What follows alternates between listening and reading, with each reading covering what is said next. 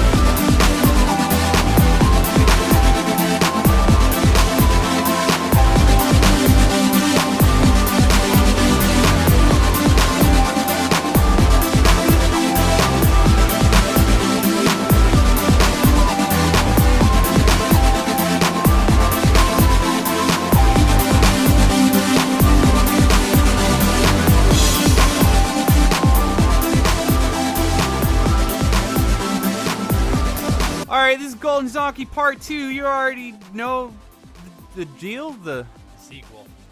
Yeah. The sequel everyone's been clamoring for. But anyway, if you haven't listened Final to Part... Fantasy can do it, so can we. Right. If you haven't listened to Part 1, then stop what you're doing. Go listen to that first. Otherwise... At an IKEA, hopefully, if you can, if you have headphones Oh on. my god. We won't go into that, but... let's leave IKEA behind. Sure, Let's sure. just do that. Okay. Yeah, but otherwise, alright, let's go ahead and get this show on the road. Golden Zonkeys 2017 Part 2.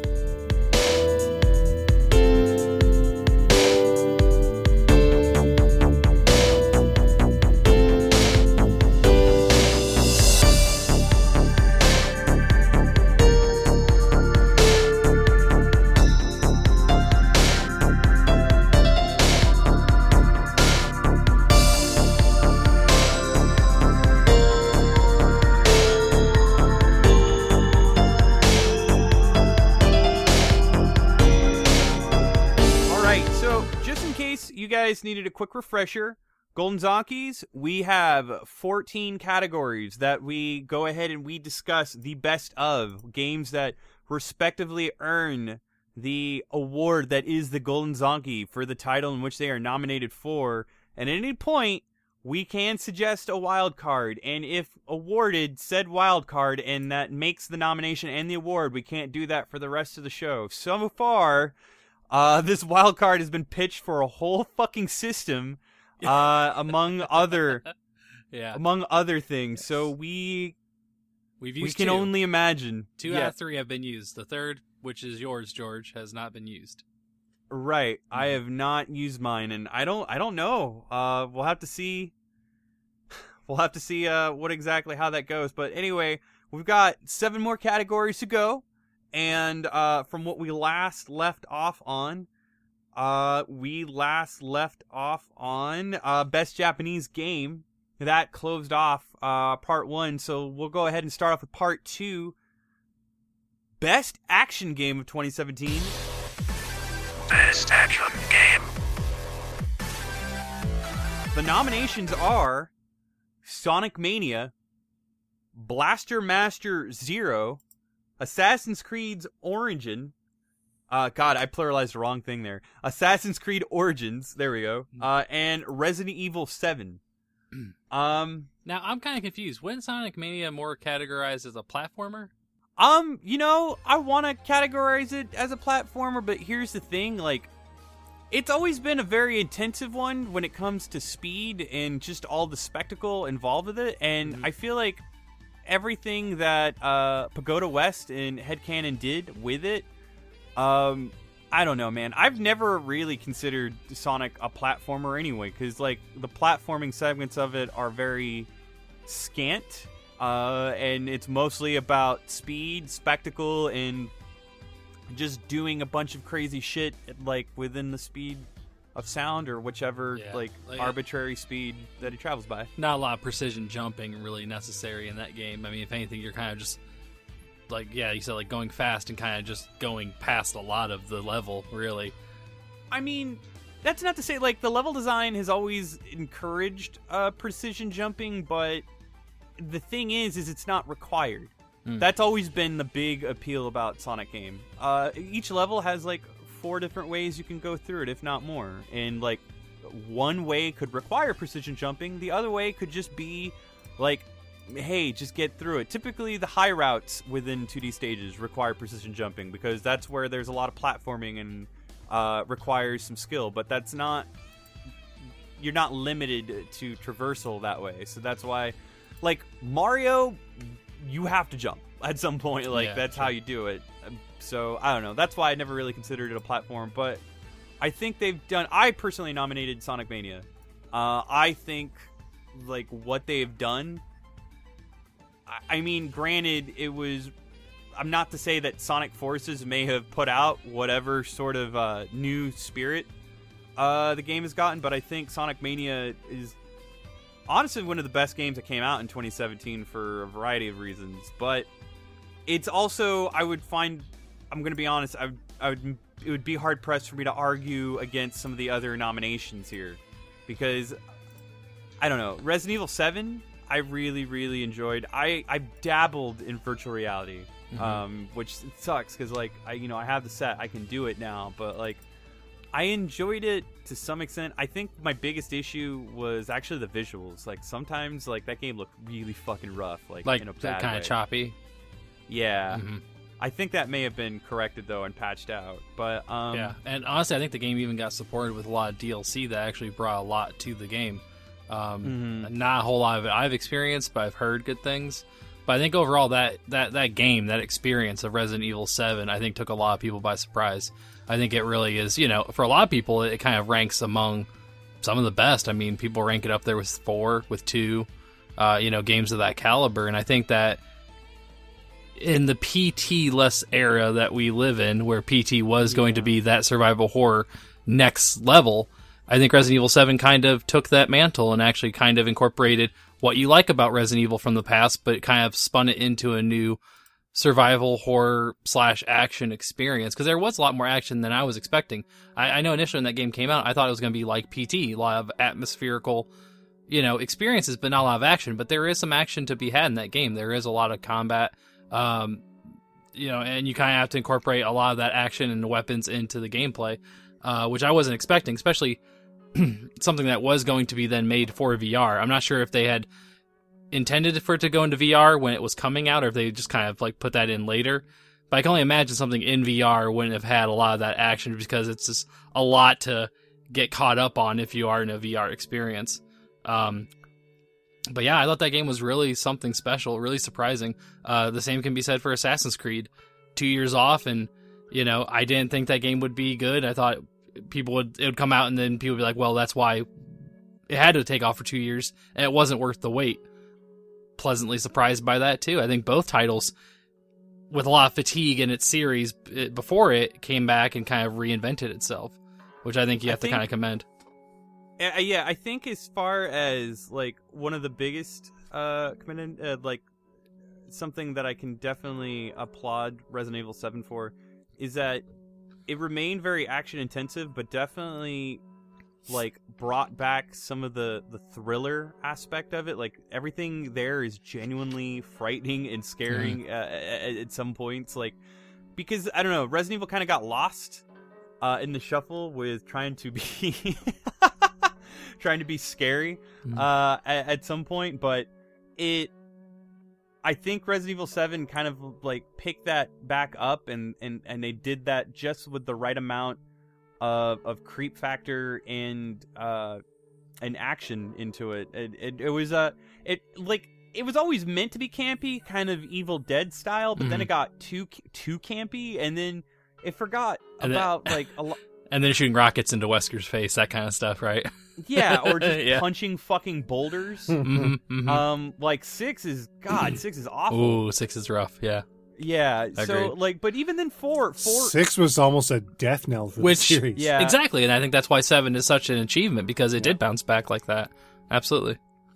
4 like, I don't know. I personally don't think 4 is aged as well as everybody likes to think. Yeah, exactly. Thank you. I'm glad I'm not the only. It's just because, like, the genre of the third person over the shoulder that it kind of spawned, you know.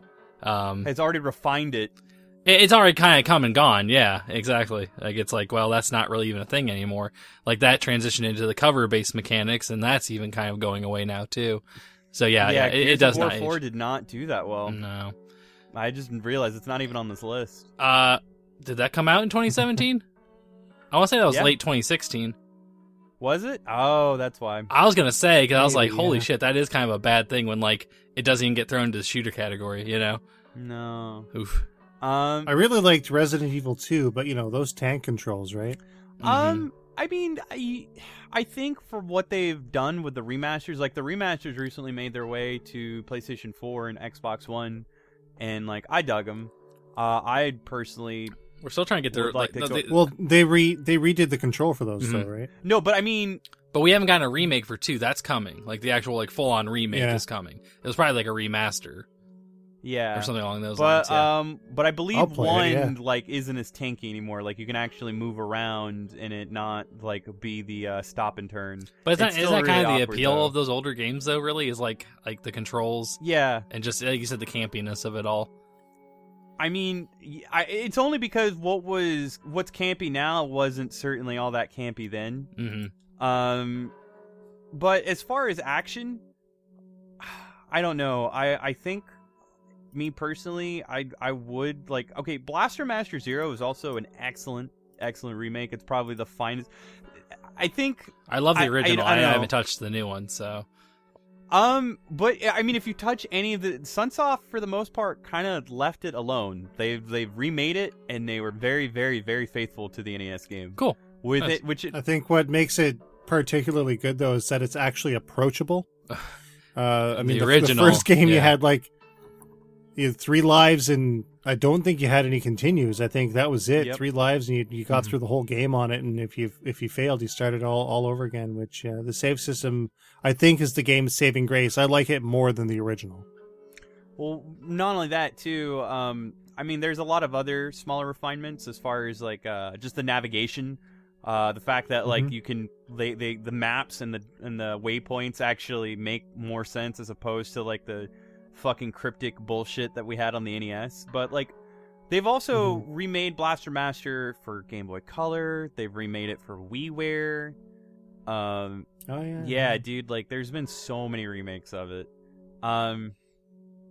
This is definitely the best one, but I don't know. It's also been like... Even the DLC characters were pretty cool, and they were free for, like, the first 2 weeks of their release. Yeah. And any kind of, like, callbacks to other, like, series that they had, like other, like, properties or anything like that? Not necessarily. I mean, Shantae is in Okay, there. that's cool.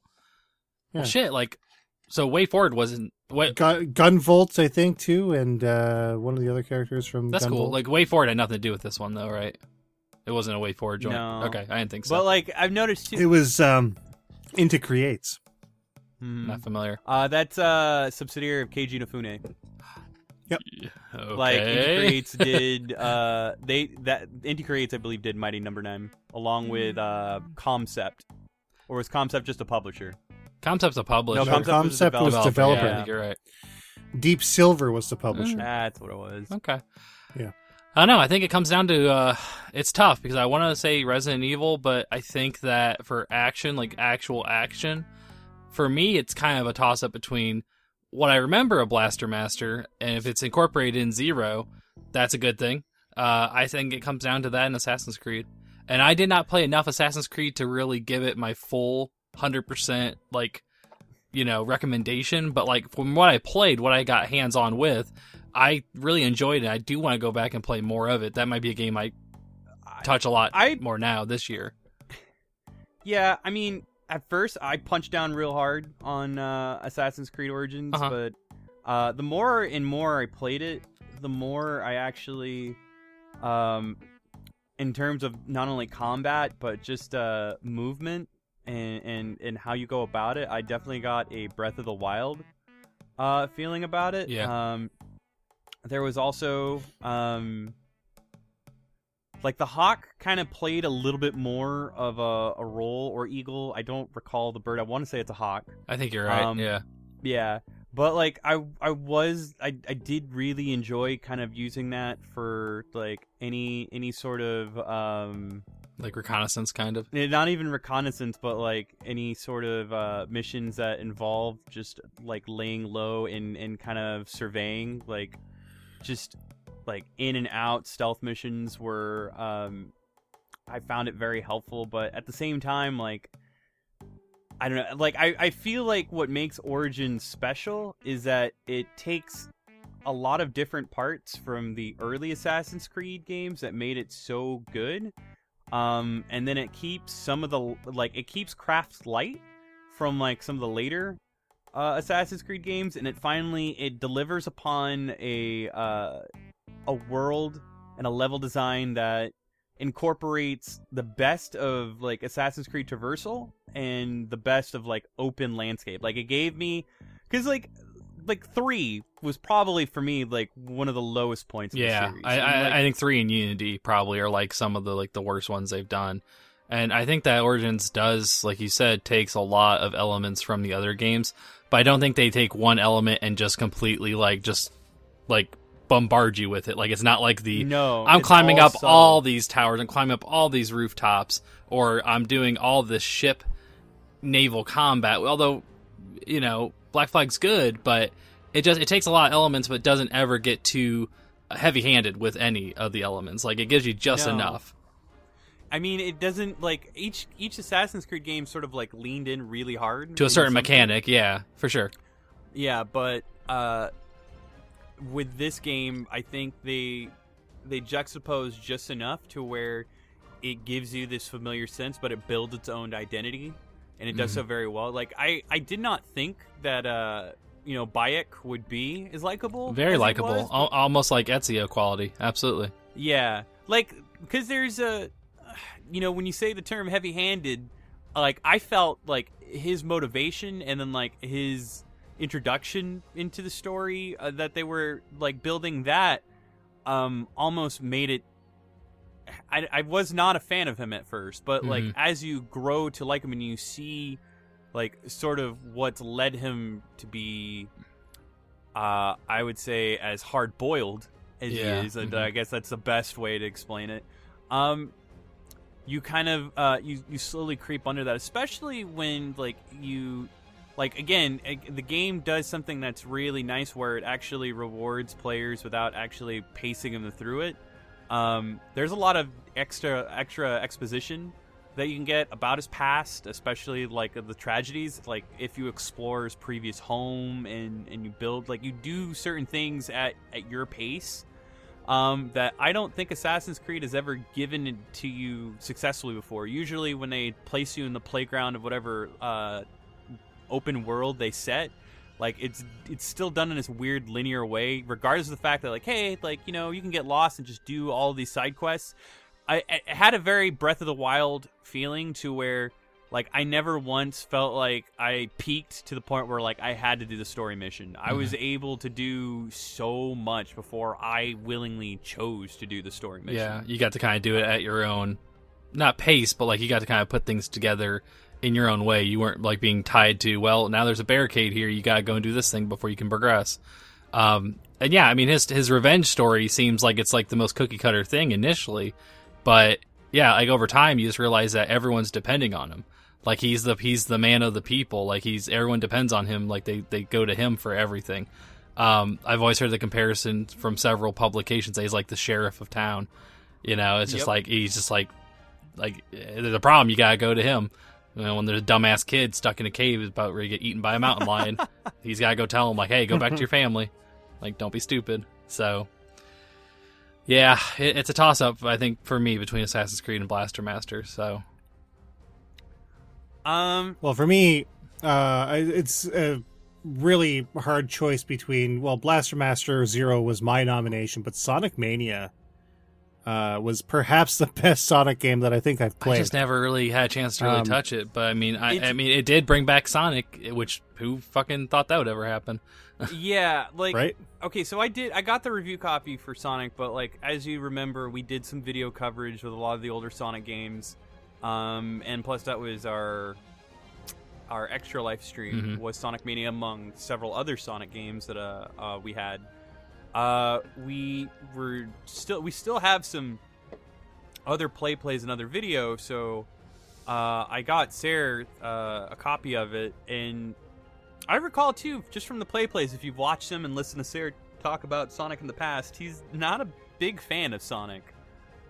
But I was happy to hear that he enjoyed it. It's definitely like, I think what it does well is it's very, very reminiscent of the Genesis titles, but even if you've never been exposed to them, if you've played them, or I'm sorry, if you played Sonic Mania, not only will you, like, it can go either way. If you've played the original Genesis titles, if you've been a fan of them, and you've always been a fan, it really did feel like going back. It gave you a very Mega Man 9-esque feeling.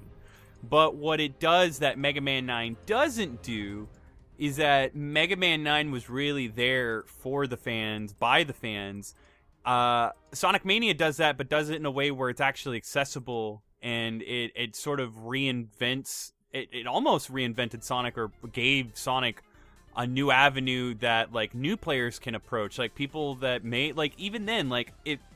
Anybody who sees Sonic now in his soap-ass shoes and his weird, like, fucking monster hands, no one really wants to, like, getting taller play that. Taller and lankier as they go along.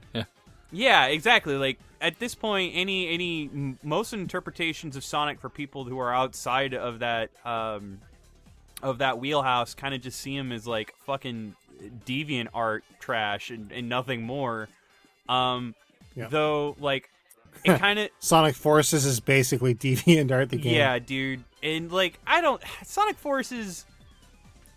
I have my... I'm sure it has merits, but yeah, it I mean, does. Not many. Nowhere near the amount that Sonic Mania does. I'm actually kind of mad that, like, they tried to connect it so much. Like, because that was the thing. We were only supposed to get Sonic Forces. We barely... Like, Sonic Mania barely happened. Yeah. And even then, they're like, okay, but we're going to make it happen. It's going to be this thing that sort of sets up this other thing that we've been developing for years. And then, like, I feel awful that it really was the sign that Sonic Team and Sega really have lost touch with their property for, like, years. Because the thing that, like, these guys made, like, gangbusters, not only in both sales, but in review and critical reception, as opposed to Sonic Forces, which... Man, it's down there, unfortunately. You could almost call Sonic Forces Sonic the Remix in a lot of ways, and it's probably, like... It might sound like a cheap cop-out, but it does it in... It remixes the gameplay in just the right ways to make it both fresh and reminiscent of the best that Sonic had to offer back in the 16-bit era. Yeah. Like... One of the big things that, like, the teams wanted to strive for with Sonic Mania is they wanted it to definitely feel like a lost sequel. Like, they wanted it to... They developed it in such a way where even though it was presented by a 16:9 aspect ratio, that it still had just the right color palette, visuals, and, like, fidelity that you could mistake it for a Sega Saturn game. And you really could. Yeah. And, like... I think that's my... It has, it's got just the right boost in the bonus overall stages resolution. Take like all of the, like, 3D models from Sonic R. Yeah, Knuckles, Tails, those are directly lifted from Sonic R code, which luckily they were able to do because a lot of Sega Saturn games were not kept as far as the original code. Only a very select few, but Sonic R was one of them because it had a PC release. So that's why they were able to do that. Which is why we'll never have a remake of, like, Panzer Dragoon Saga. Nope. But we Completely can get a lost. remake of Panzer Dragoon. We can get a remake of The first Knights. one, yeah. In fact, we did. do. Yeah, Knights is out on stores right now. So, which one's they did it is for the Orta PS. the Xbox one? Yes. Okay. Yeah. And And it's not like a remake It was or made by Smilebit. and it's not like a remake or anything original or anything like that. Okay. It's for all intents and purposes. Excuse me. For all intents and purposes, that's Panzer Dragoon 3. Interesting. Yeah. Yeah. So how you guys leaning? It sounds like you might be up for Sonic. I'm down for Sonic. I really want to say Sonic, but man, I really do enjoy Assassin's Creed, but I'm going to have to go with Sonic. Honestly, like it captures everything that like people cherished from Sonic, and like one of those things was like the frenetic velocity, and it does so well without hammering you over the head with it. Like there's still moments where like the game slows down and it's like it's still very methodical in the way that like older Sonic games were, but it was like it's just so much more refined. Like there are moments that are lifted from Sonic the Hedgehog 2 that are recreated in a different way in Sonic Mania. And those are moments that people hated, but they enjoyed in Sonic Mania. There are stages. Oil Ocean Zone is a stage in Sonic Mania. I love it in Sonic Mania. It's okay in Sonic 2. I was never the one that hated it, but like there are a lot of people that hated that stage. They love it in Sonic Mania because it takes everything that you enjoyed about it and then it polishes out to just a fine shimmer. And I really hope that the next Sonic game we get is nothing from Sonic Theme. I want to go to West. Let them do it. Yes. Let them do everything from now on. Please. Yeah. I'm okay with another 2D one. Hell, I would love, like, dude, fucking pander hard. Go do some weird lock-on shit, like, digitally with, like, Sonic Mania 1. Make it to where, like, that shit connects. I don't care. Like, it would be dope. Mm-hmm. But yeah, I kind of actually do want to give it to Sonic Mania. Like, it did a lot. It not even within a game in itself, but it did a lot for its respective property and the character, the future. The future of Sonic was actually kind of banking on that and Forces. And then I think what Sega was left with in terms of reception and sales kind of paints a pretty clear picture that I hope to that they fucking just listen to the people that bought your game. Yeah. For once, Yeah. right? But hey, thank God we got this. I mean, that's something. Oh yeah. Yeah. No, took me by surprise, that's for sure. I will have to check it out. So Golden Zonkey for Sonic Mania, we feeling good about that? I will consent to that. Sure. You are winner. All right. But honestly, Assassin's Creed. Yeah, I mean, all those titles, I think they did a lot to reinvigorate their, respective franchises. So I mean, that's a good thing. Like 2017 was like a year of a lot of like really good comeback stories, like just games coming back when you thought they were done, and just like companies coming back when you thought they were done. Absolutely. Oh God, yeah, no yeah, question. yeah. So that's I can definitely even then, agree with like we talked about in the last episode, Capcom kind of pulled it together and stuck with it. I mean, Sonic made it through shit. Even then, I kind of. Oh no, go ahead. I want to say too for Assassin's Creed, Assassin's Creed seems to be like an exemplary piece when it comes to demonstrating that maybe studios should take a little more time to bake their product in the oven. Agreed. That extra year made all the difference. But then you have something like Need for Speed, where they took an extra year off, and you wouldn't be able to tell the difference that they did that. It was just like, I don't know what the fuck it was called. It was just like Rivals, though. Payback or whatever it's called. Like, there was the latest one, right? Yeah, there's just like, there's no like really like thought into what they wanted to restructure or what they wanted to redo. They just did the same tired formula, just with a new coat of paint. I'm sure there are exceptions to that. It's also EA, so I mean that's probably part of it. Yeah, I'm actually terrified of like what Burnout Paradise is going to be. Oh, did they actually announce that? I don't think that's a fish. Yes, it's a remaster. I'll stick with the original. I'm good. Yeah. Real quick too. So we kind of briefly mentioned in the last episode, and I got some more information about it. The Takutos, the PlayStation figurines. They're literally just figurines. By the way. They have no support. Yeah, I did not know. Yeah, already kind of kills my interest in them. Yeah, they're just doing it because they think that, I assume, with the success of Amiibos, that the collectible aspect of it is what they want to look into, not the functionality in games. I mean, yeah, I'm looking at both of your guys' setups, and none of you motherfuckers opened yours. And meanwhile, that shelf back there, they're all open. You can go ahead and just mix your Amiibos in with your Skylanders, just a vinyl just orgy of collectible figurines. Yeah. Oh, holy shit.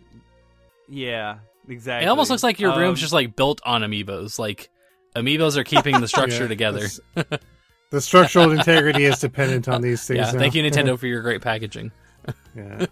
Like, while It's really the only reason. Like, if they had made more generic packaging, I'd have opened I them all agree. up. I think their packaging is top notch, and it gets better. Like every new like little offshoot one they do, the packaging just gets better and better.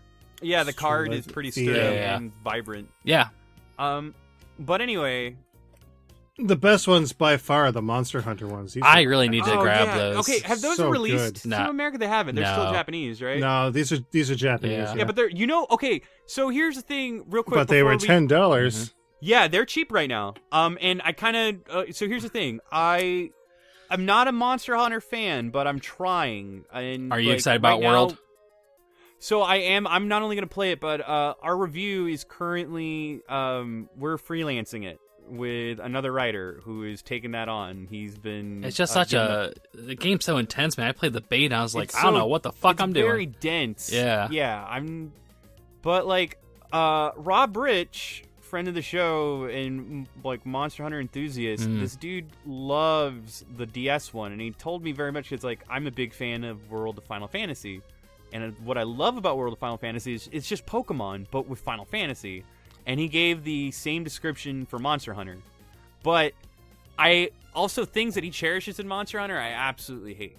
So, like, it was really hard. So I'm actually curious, Sarah, have you played Monster Hunter on 3DS? And also, do you know if the American copy has Amiibo functionality to the point where you can use that? No, I don't know. I wish I could tell This you. is Monster Hunter Stories or Monster Hunter 4? That there's Monster Hunter The Amiibo, Stories. Yes, but I kept four forgetting is the what- 3DS one that like was most recent.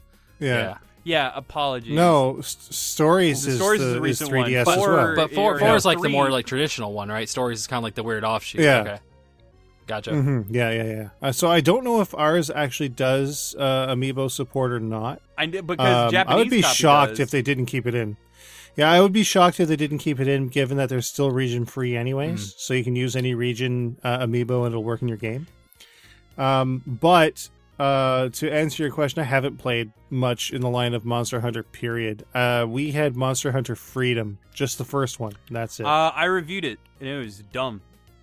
Was Freedom the wait? in which fact- one was Freedom? Was that the Well, PSP then. one? Oh yeah, wow, yeah. The Oh, first- no, the okay, first sorry. Freedom. Yeah. I reviewed probably 3 or 4. Monster Hunter Tri for Wii U. Oh, Monster Hunter 3, yeah. yeah.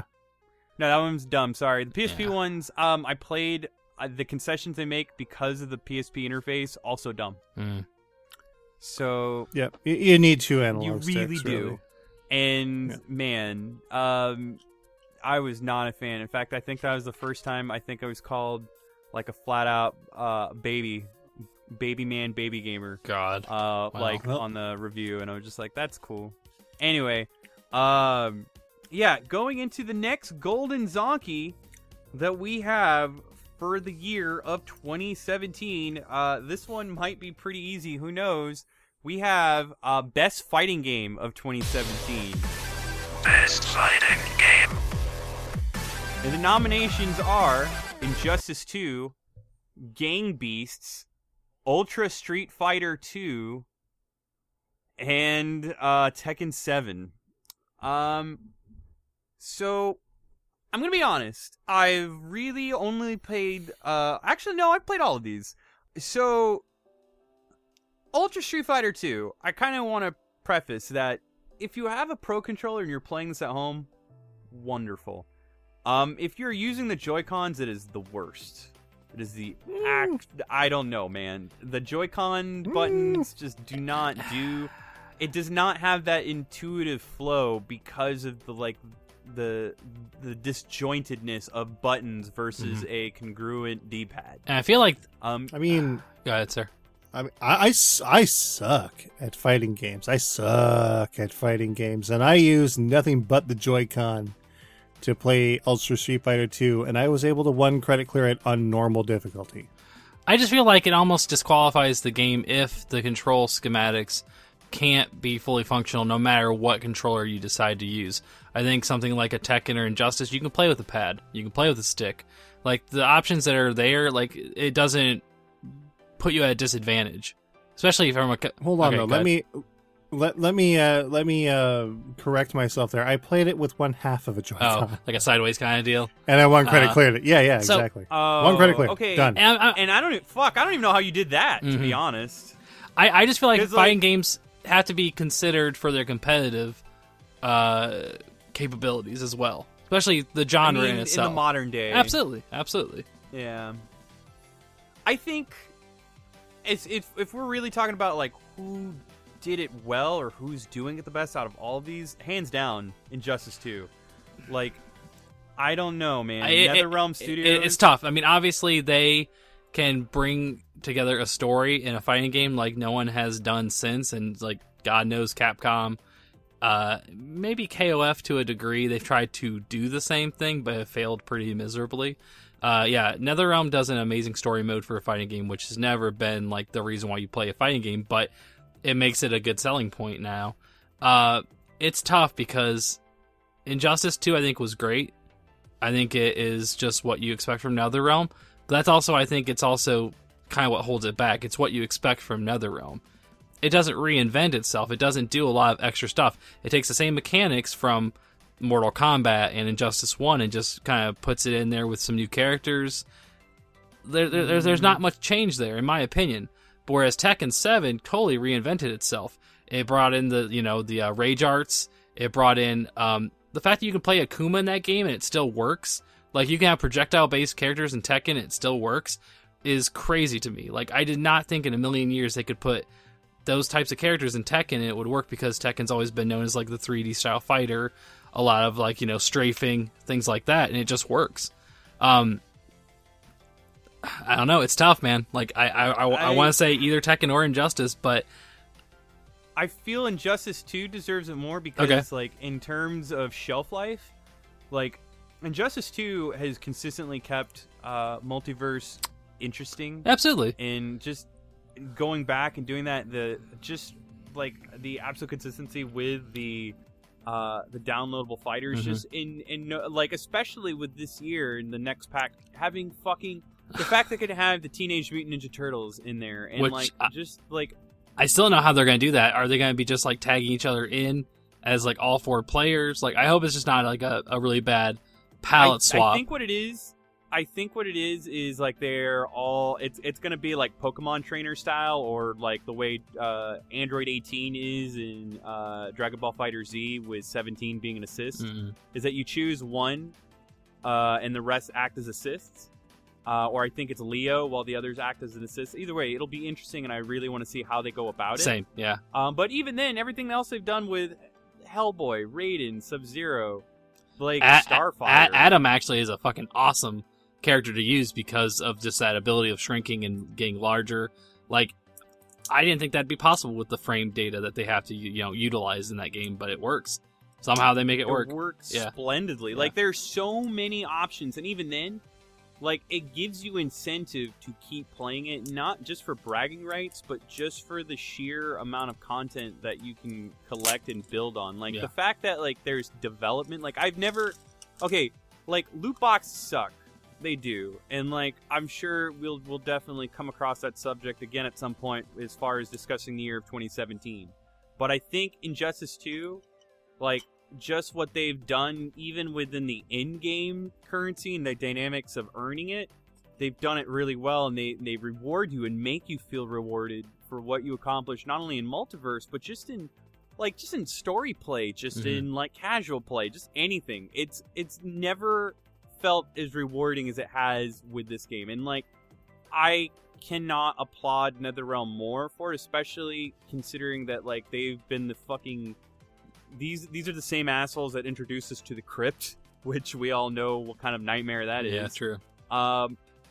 And there's so many other aspects. Like, fundamentally, the game is so polished, but like they've taken like this very like polished framework and have added like a almost ingeniously never-ending cycle of incentive based purely on fan service. Like, I mean, I'll wholeheartedly admit it. Like, a lot of my like affection for the game too comes from the fact that it's based on one of my favorite media properties. Yeah, ever. and if you're a fan of that universe, there's a lot to experience, a lot to, you know, especially with unlockables and things like that, like different like gear you can unlock, that sort of thing. But it's not even the gear, like, just the fact that like there's so many esoteric callbacks and references to like obscure fucking characters, like fucking DC wiki dense obscure. And the fact that like they've done this for like, you know, people like me to recognize, but it even goes like just for the presentation, just the intro dialogues that are exchanged. Yeah, like they've redefined all of that for a fighting game to the point where like Dragon Ball FighterZ is doing that right now for anybody that's a fan of like the canon of Dragon Ball. The extended endings they have for matches and stuff like that, like the and even the intros. Yeah, like to the point where like if you match Goku and Frieza together, like it'll have a brief clip of like Krillin being blasted apart by Frieza and blown to bits.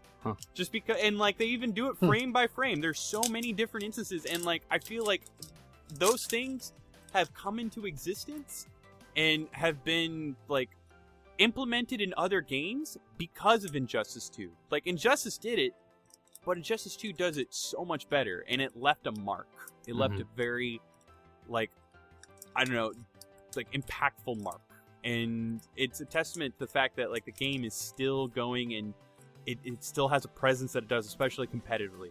Tekken 7 is also got its own fair share, like, you know, between its affiliation with New Japan Pro Wrestling and with Akuma. I'm actually kind of sad that, like, Geese that's going to be the closest we have. Geese, yeah. Geese in there. They're going to bring in Noctis from Final Fantasy. It's going to be the next guest character, which is weird, but okay. Yeah, that's right. No, I guess. Okay, they had like a weird little Japanese dinosaur named Gon in Tekken 3. It's not weird. Okay, fair. Like, I mean, there's also a bear. There's the a bear. boxing kangaroo. There's a velociraptor. Yeah. When has Tekken ever been criticized? Oh, Noctis would be weird there. Really, man? Yoshimitsu just turned into like fucking Cthulhu at this point. Like he's just just deformed and mutated into something. There's you can't a even mad tell. scientist, and then there's like a cyborg, but then there's a pop star, but then there's an assassin. Wrestler with a tiger mask. Yeah. Yeah, but the Final Fantasy character's weird. I've heard so many people say that, and I think it's everyone's just pissed off because they wanted something else and they got Noctis instead. I think like I can't remember who they actually really wanted for their guest character, but it wasn't what they expected. I mean Noctis, whatever. Like I'll be okay with that shit. I love guest characters. Ninja Turtles, whatever. Yeah, man, guest characters is where it's It should have been Rorschach though. I'm just saying, it should have been Rorschach. Why? Because Rorschach would be fucking okay. Now, maybe actually Rorschach would work better in Mortal Kombat. So, I will retract that statement. Yeah, maybe he's better in Mortal Kombat. I would. Oh man, if anything, NetherRealms. I don't know. Like I'm happy that they're just stepping away from Mortal Kombat for a second. I was getting angry that 2 Mortal Kombat characters. Oh god, yeah, for DLC. Spot. And then you thought it was gonna be Melina. It's like, oh fuck, like come on, man. Yeah, agreed. I mean, I think Injustice probably does do everything well, and it does a lot for the fighting game genre. It's also got an active comic book line right now, and it's honestly really good. Like, it's way better than it has any right to be. Yeah. I mean, just to preface it, like, I've never been a fan of Harley Quinn, ever, and I especially hate the way her character's romanticized, and I'm a fan of, like, her humble origins and some of the stuff that Paul Dini has done with her, but like just with like her popularity and the way it's exploded in the last 10 years, or the fact that people think that the Joker and Harley Quinn love relationship is like, oh, I wish we were like Joker and Harley Quinn. Like, no, yeah, that is not something that's domestic abuse. By any means. That's domestic abuse. Yeah. Stop it. But her character in Injustice 2, both in game and the comic especially, absolutely wonderful. Especially like with her dynamic with Batman. She basically shifts over to like where she was she was a subordinate to Joker. She becomes a subordinate to Batman, and it's done so well. But anyway, what was I gonna say? Yeah, Injustice 2, man. I'm putting my foot down there. Okay. Tekken 7. I mean, again, all right. So let's talk about that for a bit. Okay. I think, as far as the fact that they shook up the fundamentals of Tekken's formula without completely compromising what works so well in it, is admirable. Like, I didn't think Akuma would play as smoothly as he does in the game, and yet he does, like, almost frighteningly well. I mean, Akuma's always meant to be somewhat overpowered if used by the right player, and, like, you still very much get that feeling. But, I mean, there are a lot of characters that you can make that same complaint about in Tekken period that have just made each iteration. And, like, he's actually brought some weird balance to the game that I did not think he would. I thought he was just definitely going to be fan service. Yeah, I think that was, like, the last dying breath of Tekken versus Street Fighter crossover game. Like, that was it. It was just Akuma. Yeah. Like, that's what I was about to say. That's what you get. This is it. Tekken Cross Street Fighter, I think is, like, it's so weird. They won't come out and say that it's not going to happen, but it's very much not going to happen. It's done, so 5 is like a platform now. You know, they're structuring 5 as, like, a platform that gets iterations added onto it. There's no reason why they'd make another game. Yeah, which they said they weren't going to do. Yeah. Games as a service, man. Games as a service. Yup, exactly. Well, I mean, you know what's weird, too, is that there are certain games that are really, really should adopt that model, and you just don't. Like, if anything, Madden should Oh, definitely God, adopt that any model. sports game. Holy shit. buy an updated roster pack, you know, and just be done with it. Yeah, exactly. Yeah, but, like, it's just, I don't know, man. I think Tekken 7's done a lot for... Here's my argument and why I'm going to stick with it. Tekken 7's done a lot for the franchise in a surprisingly effective way, but Injustice 2 did not only a lot for its respective franchise and studio, but a lot for the genre as a whole. Sure, I agree with that. Yeah. So that's why I think it definitely deserves to be acknowledged as the best fighting game of 2017. Okay. Not to also say that weren't a lot, because there were. In fact, you'll notice there's a big missing one, and like I won't shy away from it. I gave it the fair review that I wanted to give it. Marvel vs. Capcom Infinite tried to do the story thing.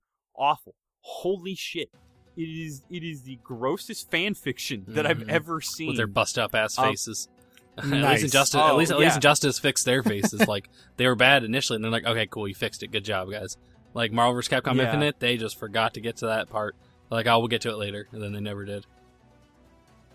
They did patch some of the looks. They fixed Chun-Li from not being a grotesque monster, but that's about as far as they got. Yeah. They figured that's all they needed. Yeah, Chun-Li's the only one I can't get over, like, Rocket Raccoon just nonchalantly, like, being tossed Dante's fucking trademark guns like everything's cool and kosher. Like, the game, its story mode reeks of, like, this weird commercialistic, like, it just reeked of, like, a lazy Saturday morning cartoon. Oh, man. In, like, just such a way. Like, even, like, going back, like, when you see these other characters kind of implemented, even though they're not done narratively, but, like, done in, like, the casual local play, again, the dialogue that they share, totally, like, having Hellboy, like, share some dialogue with, like, Catwoman plays out exactly the way you'd expect it should they ever cross over. Yeah. I'm actually feverishly excited for the Teenage Mutant Ninja Turtles because I know when they're in there, they're going to have some awesome... They might even throw some callbacks because Batman and TMNT has been doing stuff for, like, the last couple of years. They're in the middle of their second crossover. I just read, like, the newest paperback they had come out not too long ago, and that was pretty damn good. It's really good. I liked it a lot. I love that, like... I love that Batman is a foil to them being better ninjas, and that they are a foil to Batman being a better human, and they're not human themselves. Much like the way Superman and Batman work, also, but like from a teenager's aspect. And they somehow make Donatello like the best turtle because they're both detectives. Like, it's somehow like, okay, cool, Donatello's cool. Like, everyone when you were growing up, like, no one wanted to be Donatello. Like, Donatello's the worst. Donatello's gone. If you guys read like one of the best IDW Team and T. Donatello's gone through some shit. IDW, TMNT, and now it's been the longest running comic, even longer than the original Mirage run. It is so... I hope it never ends. And, like, it's been slowing down, but I really hope sales keep it going. And I have a feeling that when TMNT, like, launches and, like, when they might actually do another Michael Bay film, who knows? Yeah. I actually didn't mind the second one. I don't mind the guy they cast for Casey Jones, but still, like, it's just, I don't know. Yeah. But anyway, yeah, dude, Injustice 2. I'm putting my foot down. Sarah? Well, I didn't play many fighting games this year, but I'll concede Injustice 2 as being a more robust game than Ultra Street Fighter 2, although I think I would have enjoyed Ultra Street Fighter 2 more regardless. Because once again, I'm just not a fan of American comics. Yeah. So none of the characters within Injustice 2 speak to me at all. What if they put in so Cerberus what- the Aardvark? What if they did? It wouldn't make much of a difference to me. I Bone have would no be idea good. who Let's that throw is. Bone in there, Dude, man. that's a Canadian comic icon. Oh, yeah. There you go. What about Usagi Yojimbo? No idea. That'd be dope. Maybe, but that sounds like more of a thing that they'd add into a Konami game. Well, I be mean, careful, because Metal Gear Survive is coming out here pretty soon. Yeah. If they added it, might him play to it, that, okay. that's another story altogether. Yeah. But yeah, no, I'll concede Injustice 2, although I do believe that Street Fighter 2 is more of a fit for me. Okay. I mean, I think Street Fighter is always going to be like the fighting game. I mean, it's what the genre is based upon. I'm kind of curious to see if that's going to be the iteration they throw into the Street Fighter box that they're releasing later this year. I doubt think they will. like the 25th anniversary one. Yeah. I want to say No, that'll be original ones. I think even the Genesis version is being represented in there, Yep. right? World champion? Yep. Yeah. They're throwing in a Yeah. lot of them. There's like 16 of them going into that box. yeah. Yeah. I think Ultra is. I think isn't it called like the final challenge for the but no, Switch. but- Final Challengers. I think it yeah. is. Yeah, I think but it's like part of the that. remake though, like the one that came to Switch, not like the redone one with hand drawn sprites. Oh, okay. Well, wasn't that remix? Wasn't like HD remix or something like that? Yeah, Yeah. Ultra is the refined version of HD remix. Oh, okay. Gotcha. Yeah, like they added a lot more to it. No new characters. But We need a they flow added chart for these releases, man. This is like a Well, Zelda no, timeline. Violent Ken I and totally Evil forgot. Ryu, even Evil Ryu as well. Sorry. Okay. I Yeah. mean, when sure, they're palette reskin- swaps kind of become new reskinned. characters. Well, Mm. been doing that since they're not MK1. palette swaps. I Yeah. know. But anyway, yeah. So are we feeling good about Injustice 2? Come on, guys, yeah. feel good about I this. do. I like It's that game, dude. I'm pissed they didn't come out with an arcade stick for this one because I would have bought it. You know me. I bought one for Tekken. Yeah. I did. That's the thing too. I think that game, if anything, the one thing, as opposed to the first one, I don't think that game is stick friendly as the first one was. Like there's a cadence. I to would its agree. frames. I would agree. I think they make it more pad. And Yeah. actually, if you watch a lot of the tournament players, a lot of people do use pad, like Sonic Fox. Mm-hmm. You know, a lot of those guys use pad. There's not a lot of people that use stick. That is definitely a game that can transition to a more casual audience because it's more based on controller input as opposed to every other fighting game going with stick primarily. Yeah, totally agree. All right. Well then, congratulations, Injustice 2. You won Best Fighting Game of 2017. Golden Zonkies will send it in the mail. You are winner. All right. Ed Boon's coming at you. Fuck. You know what's funny is not a single one of us talked about Gang Beasts. I mean, but in I that honestly discussion. I nominated it only because I didn't realize it did come out in 2017 technically because it had been in early access for fuck knows how long. So Long. It's been in early access for like 2+ years at least. And I consider that game a way better party game than I do a fighting game. Sure, like sure. it's weird. Yeah. I don't know, man. but then this is coming from the same dude. Like, I don't know. I think we both agreed on it. Like, I think PlayStation All Stars got the fucking shaft. I love PlayStation. I All-Stars don't mind it. Battle Royale. I don't mind it. I still think that was a pretty decent. It was a good game. Yeah, I think it felt better than Smash in a couple of ways, personally. So the next category is Best RPG. Best RPG game. And the nominations are South Park, Fractured But Whole, Final Fantasy XIV Online, Stormblood, Persona 5, and Divinity 2, Original Sin. Now talk about an easy category. Yeah, this one's pretty easy. Yeah. All right, I haven't played much of Persona 5, if anything at all. All I've really done is observe it from afar, and I have played it at a kiosk, and that's it. And even then, like, it's one of those very diluted, like, can't really gauge an opinion from it. Especially with as much text, like you said, a lot of like voice, like it's just like all Jesus, yeah. I mean, that was even in that environment. Yeah. Even in that definitely environment. You need 100 which hours. Sarah, I think you did review and beat that game, correct?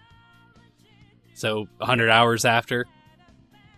Yeah. Oh yeah, it's the RPG of the year. I've only played a bit of it. I've not actually had a chance to really dive into it as much as I'd like to. I'm still technically trying to finish 4 on Vita from eons ago. Like, I think I technically beat it, but I'm trying to do like the like last 4 to me is like best the of last all dungeon time. or whatever it is that I have to do now, which is a fucking pisses me off. I thought I was done with that game. Like, I would like to finish 4, play most of 5 before Strange Journey comes out, because that's my next like big RPG on my list. Ooh, Strange Journey. Remake on is 3DS good. is looking really I've been good. wanting to play Strange Journey. That's like one of the Shin Megami Tensei games that has captured my attention. And that I just like the and aesthetic. it's Yeah. more of a traditional Shin Megami Oh. Tensei game. It's not like an offshoot. And a lot of people sort of assumed that was going to be Shin Megami Tensei 4 before 4 actually came out. Oh yeah, that's right. And honestly, Apocalypse is damn good. Like the It is. so- really Yeah. solid. I have yet to check out what was it? FF Sharp. I'm trying to remember the name of it. Oh, Tokyo Mirage it's Session. the- Oh, FE Sharp. What's up? Tokyo Yeah, Mirage yeah. Sessions, yeah. Yes. It's okay. Yeah, that's like the one that's actually like really, really got like my interest, but I have yet to because it hasn't gone down in price at No. all. And It probably won't either. It won't. Strange Journey is the re-release is coming out on 3DS in May, so they do have a date set, and I think it's well worth picking up. Like, it might be the only reason why I still have my 3DS is for that game's release, for sure. One of the best original DS releases for mhm. sure. Yeah, all right, so yeah, I can't really I want South Park Fractured But Whole is really just it's very fun. But a lot of it honestly feels like an expansion of Stick of Truth. but here's the thing: but Especially, a lot of the combat changed pretty drastically, right? And I like the combat Yeah. in Stick of Truth. So, how'd they change it in this to where it's is it better, or do you think it's? It's just more complex, Huh. which is okay. It's imagine if Paper Mario and it's still got it's very Paper Mario-esque, but they involve a grid system now where it's tactics based, and you can actually move on grids and area of effect moves and other a lot of that kind of plays a part. But where Stick of Truth kind of managed to make a system that was had a depth to it without actually getting obnoxious with it. Fractured But Whole doesn't avoid that criticism. It's a unique system where you can do surprisingly a lot with it, but it gets so fucking inundated with status effects and movement and the tactics involved with that, but fights just drag on. There are moments where I stopped having fun. It just the micromanagement involved. Granted, the humor and everything about it in that aspect is great, but it really just it did not feel it sort of felt like an expansion of Stick of Truth more or less than it did a successor to it. I did not get the same feelings I got with Stick of Truth. When Stick of Truth, I love that game. I still do. Yeah. I think it's actually aged phenomenally well. And honestly, a lot of the appeal that comes with Fractured But Whole is the fact that like its presentation is spot on and that it actually plays as the secret episode of season 21. Like that whole game, like they do a prequel episode of it in the season. Oh, cool. To actually, so like if you want to you can actually, where the episode leaves off in the season is where the game starts. The game picks right. Yeah. Yes. That's kind of cool. I really dug that. Kind of like a mixed media kind of experience, you know. Yeah, and then like I mean, if anything, it's almost to a comical degree, which I definitely feel is done intentionally. The way they just like completely forgot about New Kid as if he was a canon thing, and then bring New Kid back into the fold. Mm-hmm. I don't know. It's fun, but man, best RPG of the year? No way. I like I said, I can't say that it's better than Stick of Truth. I can honestly say it's just, if you like Stick of Truth, you'll dig it. But even then, I think Stick of Truth is better. Mm-hmm. So that's not the best thing to say about a sequel, but that and like. Which and even then, I love the superhero like aesthetic too. And I think the same can be said for 5. I don't think 5 is better than 4. 5's good, but I don't think it's better than 4. But see, and that's where I don't really have, I don't have a dog in that race because, I'm still trying to like 4. I hear you. And I had a hard time liking 3, and I still kind of don't. 3 was an acquired. I didn't like 3 as nearly as much as I liked 4. To be honest, I think 4 is easier to get into, but at the same time, 4 also has more dialogue. Yes, 4. I think 4's mechanics, and definitely it's the characters, and a lot about 4 is appealing, but mostly the combat and how I would say it's not as challenging as 3's combat. Like 3 had a lot of the aspects of like getting sick or getting tired, and you didn't really have to deal with that in 4. There was also, or at all, with Persona 3, you had to depend on a lot of luck as well. Your characters were automatically, or your allies were automatically handled by the computer, which is something that they actually changed in the PSP version. They actually implemented the system from 4 into 3 portable in order to give you direct control. Which is good. I just wish you could do more in the portable that you could do in like Fez or the original 3. Yeah. Oh yeah. A lot of that content was gone. Here's the thing, though. You might think this is interesting. 4 is fantastic. It's like I said, the very best RPG that I think I've ever played. 5 doesn't exceed it, but it also doesn't really come off as worse than it either. It doesn't sound like it's underwhelming. See, that's the thing. Fractured But Whole is slightly underwhelming in the shadow of Stick of Truth. Yeah. With Persona 5, the story does suffer a little bit, but the gameplay makes up for that slight decline in its presentation. Hey, so I'm up for it. That's where it's at. I'm up for that because, dude, okay, I want to like Persona 4. I'm not trying to trash talk. In fact, I have both of the arena games. And even then, those fucking games still, for fighting games, they have way too much dialogue. No, they handled it kind of badly. I couldn't play them because I didn't want them to spoil it. They handled it badly with the RPG. Yeah. And Dance All Night is meh. Didn't really like that as much. I will say that if you didn't really like the setting in Persona 4, you'll really dig the setting in Persona 5. And the fact that you play as a reprimanded student who found his way, he got in trouble with the law. It's more of a story of redemption, right? I'm not sure that's spoilers. I kind of like the fact that I get the vibe that the cast of characters here, because like another thing that I didn't like about 4 is that you felt very much as a cipher, to where like the game really put a heavy emphasis on you are your own character and how you do it, but then it didn't give me much to play with, and instead just like I'm given like so many 2-dimensional like choices to work with, like when I interject or like give any sort of input, but in response I get so much depth back, sometimes more than I care to ask for, where I'm hearing that that's condensed and people are kind of mixed about that, but I'm hearing that people will share like my criticisms towards 4 in that regard, say I will love 5 as a result. And plus, like, just the fact that like Joker actually has more of a personality already intrigues me way more. I don't even know what the name of the kid in 4 is. Just the kid. Like you cheat. Well, you want to know what his name is?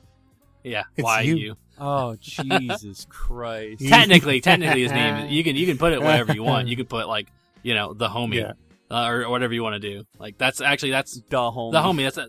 That's why I use for In all mine, my in RPGs. mine, it was actually Ser Nova Nice. for me, like the new Ser, because I had Ser Flash in 3. I right? went with you, Naka, whatever his last name like technically is, like in the canon. Like I Yeah. went with that. Same with Persona 5. I went with the canon, the canonical name. For me, I went Ser Fallen, Ooh. Fahlen for the Fallen Yeah, Ser. I like it. Yeah. So It's like an evolution of Sarah Um, through the Persona games, Damn. yeah, it Yeah. kind of is. It was just kind of weird. It's very weird. And But don't you get almost lost fitting. in those games? Like you do take you kind of do embrace those games. Like this is your story, this is your tale. I mean that fucking Persona games. You can grind those games. And it never seems like it's a chore. Like that the combat's just so damn rewarding. I would love to know. I'm not there yet. Oh. Like, So good.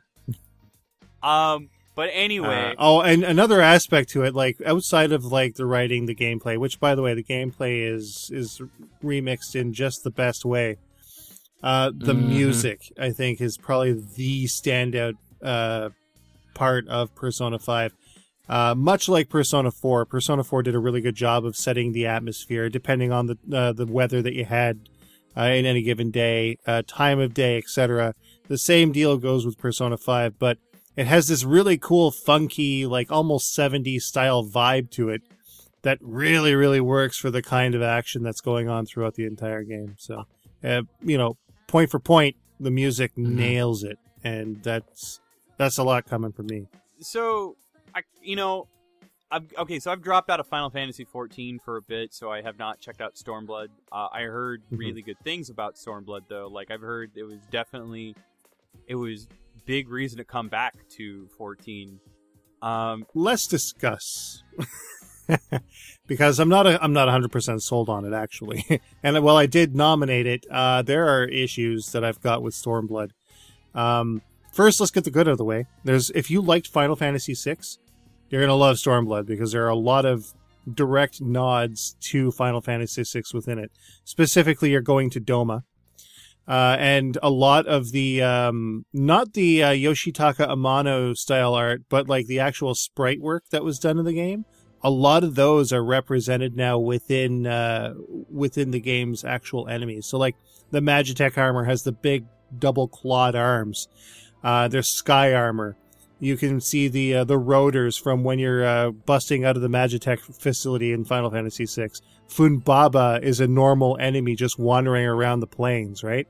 And of course, there was a recent announcement that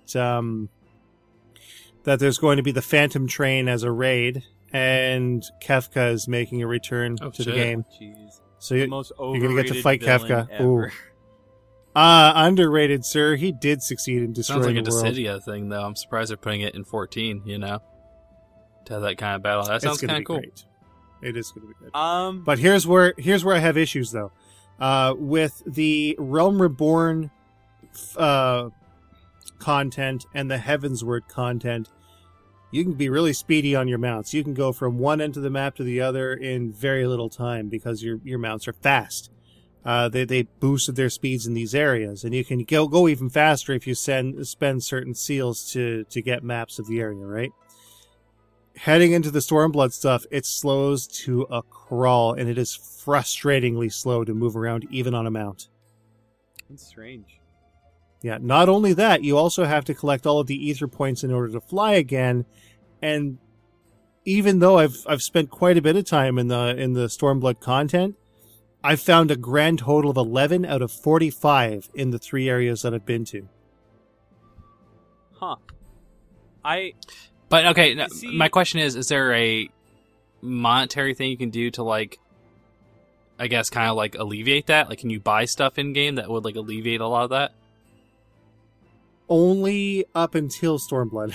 So, like, if you've got a character and you want to get your levels up, like, let's say you've got a level 40 character, you haven't played the game for a while, you can boost your character up to level 60 in the class that you want. You'll get eye level 270 gear, or 260 gear, so you can take on the dungeons and stuff, right? You can blast through them in like 10 minutes or whatever at that sort of level. You could even skip the entire story past Heavensward, so you can start right at Stormblood. But all of the problems that I've actually pointed out are still prevalent, regardless of paying up until that point to get to a level and a point in the story to start. To me, it sounds like it might be a you reason won't notice for it. people like to possibly buy microtransaction stuff or buy something to progress. Like that's what it felt like to me or sounded like to me. But yeah. God, I know there's a guy in our FC that, no joke, has level skipped every single one of his classes. That he level skipped a class that had only 7 levels left to the level skips total amount. Zero and we're fucks just given. like, why are you doing it? What the fuck is this? Come on, man, just play the game. Dude, all right. I can sympathize to an extent. Like, I like that that's an option because, honestly, like, if I played Final Fantasy XI from 2003 up until, like, even then, I am not nowhere near as regular. I've been hopping back and forth a bit, but, like, unless you like made that the game that you were gonna play and nothing else, like, I still don't. I feel so like I still haven't maxed out a level. Yeah, or a character or a job. I played that game for over 10 years. I would have paid real money just to get out of the fucking dunes. I'm still stuck there. My white mage is still in the dunes, just waiting for a party, man. Just he'll always for stay. The skull or Fulcrum Dunes, dude. Yeah. Fucking aggro goblins coming after me. it. Oh shit! Fucking run. I tried playing Final Fantasy XI again. Yeah, I can't. it's tough to go back to. I just can't. Once you've played Final Fantasy 14 that's for what an everybody extensive keeps amount of telling time, me too. It's just archaic. If they would just like re-skinned it like they did with WoW, maybe I would have gone back, like, you know, or we would have got that Vita release they always were kind of hinting at. But yeah, no, you're right. If you guys came back and you started either a character on Zalira or moved your character over to Zalira, and you might actually be able to do it for free depending on what server you're on, because some of them are pretty congested. Give it a month. We'll change your minds. Yeah, I mean, join the SMPFC. Oh man, I like that plug. Shit. damn. Official. And then Divinity, I haven't played it at all. I touched it briefly. I've heard good things from people that really enjoy that type of game.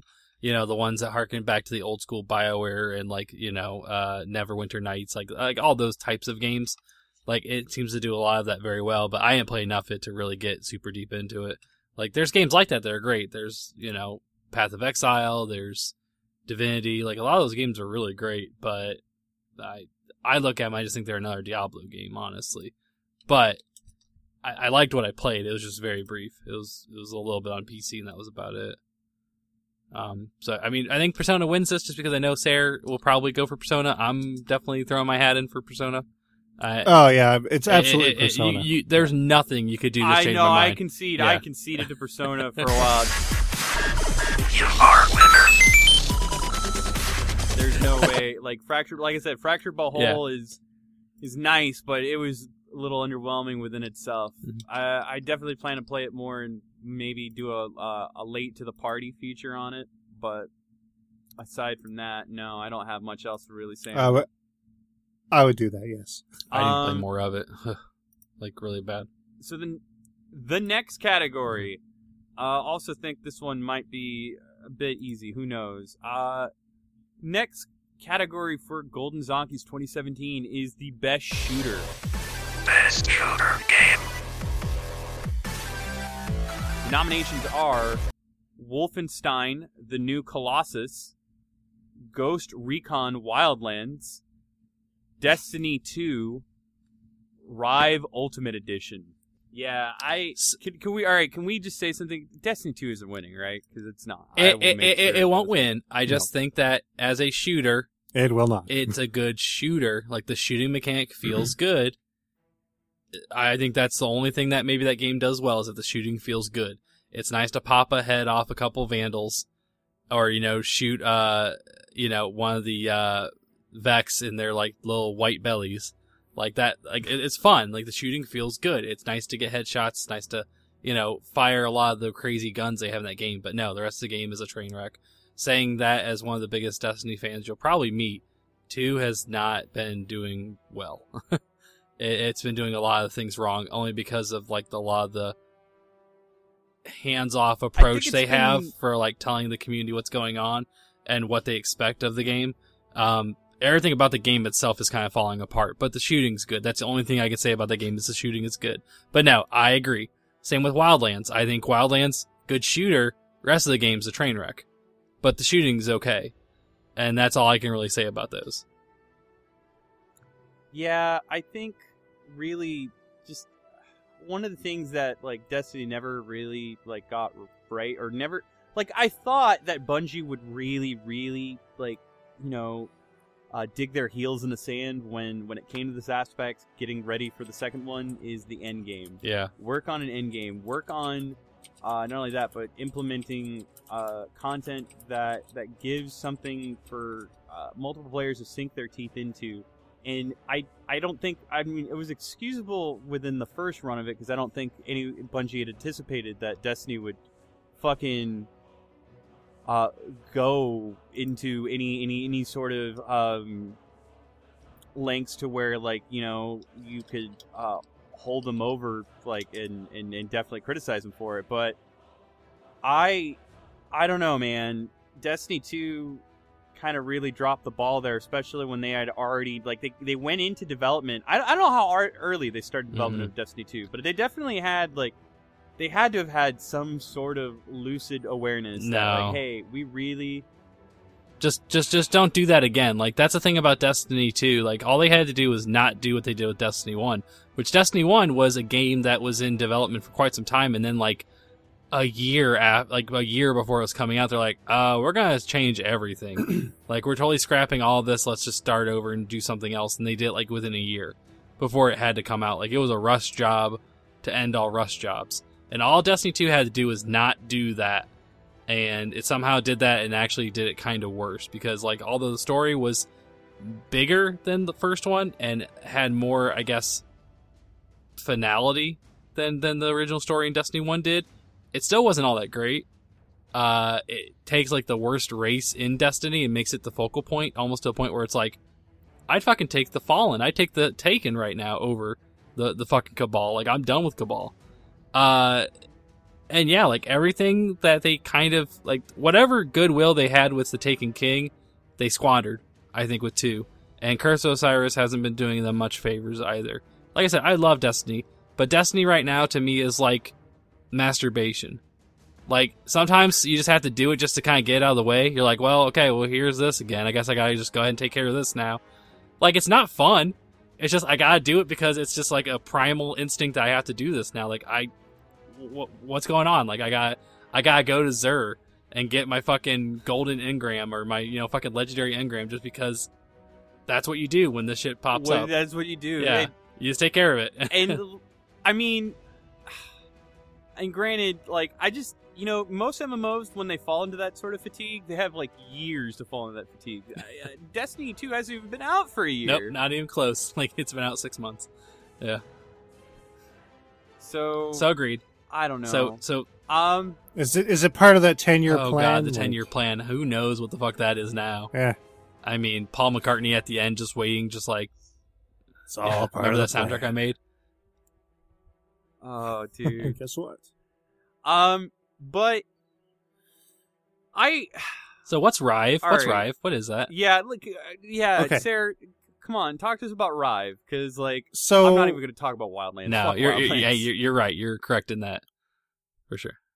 Rive as a word means to tear apart or destroy. And Rive Ultimate Edition allows you to do just that on the Nintendo Switch. It's made by 2 tribes. I believe they're out of either Denmark or Sweden or Finland, one of those. One of the Scandinavian states. And basically, you play as a dude named Roughshot. You pilot a spider tank, and basically it's like a platforming twin stick run and gun Shmuproidvania That's with the second action time you said that platforming. before. Like it's Like everything. You said that like, with Earth Atlas it's- too. It's kind of an every game is what I'm sort of getting at there, but obviously the emphasis is on shooting. What makes it the Ultimate Edition is that they've added new features that weren't in previous games. So basically, you've got games like, or features like, obviously, like HD Rumble. You've got additional achievements, even though there's no real achievement system on the Switch. But also, there's this asymmetrical two-player mode, whereby one person pilots the spider tank and the other person uses the weapons. Oh, So like that. it adds a nice little twist to the typical shooting gameplay without really hampering the action on screen or confusing players per se. Like there's not another player on the screen to sort of distract from what you're trying to do. So from what it's I a see, lengthy game. Yeah, from what I see, it looks like an insanely hectic Metroidvania. Like But it works. It works extremely well. We actually gave it 5 out of 5. We didn't expect it to be as good as it actually was until we played it. So it sort of took where again, because I'm watching you guys talk about it, and I could see where like there are segments that are broken off, like there's spectacle segments that are like very much bullet hell, but then like you're going around and exploring a certain area, waiting until you can get like the needed attachment, so to speak, or whatever fucking key hacks. hack. The hacks that they have there, yeah, which you can actually take control of other drones within the cruiser that you've busted into. The voice acting is top notch. Roughshot is absolutely hilarious. The kind of references and in jokes that are told throughout the game they're really good. At one point, Roughshot says, "I don't know how the first person guys do it. It's so much easier to kill everything behind up me." that fourth wall. Yeah. Exactly. And you notice he's got something sticking out of his mouth. It's a toothbrush. He's got this toothbrush sticking out of his mouth. Not even a toothpick. It's a whole damn a few years toothbrush. back. Yeah. Whole brush, yeah. And he constantly makes mention of his clean teeth. So, everything about it is just so good. It runs, actually is the best running version of Rive that's ever been made. Better than PS4, better than PC. You won't find a better running version of this game on any other platform right now. And the gameplay is so slick and smooth, and the control works so well for the Joy-Cons that it's kind of absurd. For the $15 that they were charging for it, you'd be kind of silly not to get it. Well, it's not bad. Yeah, bad price at all. I'm like I said, I'm watching the Bullet Heaven on it now, and even then, like it looks like a really top tier action game. Like, but the shooting aspects on it are definitely more in depth than I thought they would be, given.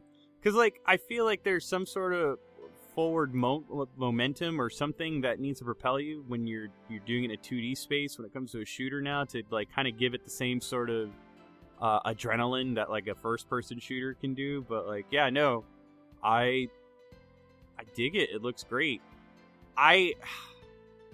Okay. This category is really tricky because, like, let's talk about Wolfenstein. So, Wolfenstein... The shooting is great. I mean, the shooting is... It's not the best. No. It's great, okay. But it's not the best. What that game does is, like, the story, which I have not beaten. So, I don't want to get too far ahead of myself. I've not beaten it, but I've heard, and from what I've seen thus far, that game goes places.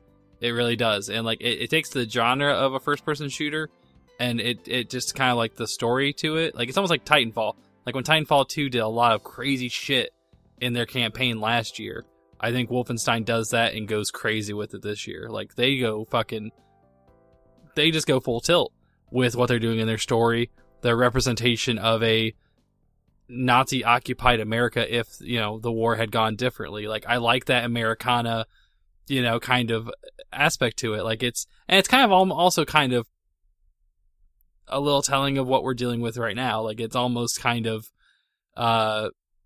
there's a lot of commentary. Yeah, going on yeah, that absolutely. It kind of touches close to home, Sure. closer than you think. Sure, it would. exactly. You don't see it right away. I'm sure we're going to see a lot more of that with Far Cry 5. Oh god, yes. but, Holy shit, yeah. Oh, I almost feel like dude. 5's going to be a cop-out, though. I feel like they want you to think they're going to go there, and then they won't. I don't know, man. I've I been hope keeping not. I've been keeping tabs on Far Cry 5. I think they'll cop out. I think they'll be like, yeah, we're not going to go there. Like, we're going to make you think we are, but then they're going to, like, you know, like bail out last minute. Farmhouses will be the new fucking outposts and like all that Shit. nonsense. But but Wolfenstein's a great game. I just don't think it's the best shooter. yeah, that Like, I would say the same with Doom. I think we definitely did a lot for Doom last year. Looking back on it now, I think Doom's a great shooter. I don't think it's the best shooter, but I think it's good. You know? yeah. I think the shooting is it's satisfying.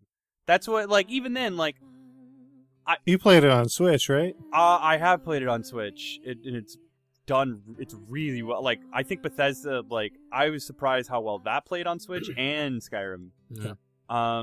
I've not played Skyrim on VR, but I do have Doom in VR, and I don't have the aim controller, so I really want to do that. But so far, Doom with the move controllers, not so high.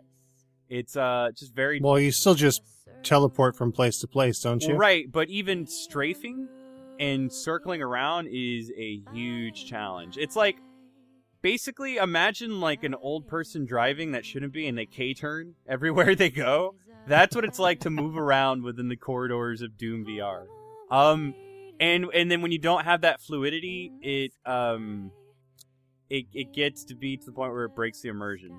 Like even then, like there's already a lot of limits to what you do when you look behind you, but when you look behind, you can't really move that. Like you can look and you can move, but your motion's limited because you're never with PlayStation VR. You are never meant to move as if you were looking behind you. Only survey it and to just basically have that radius for view, and that's it.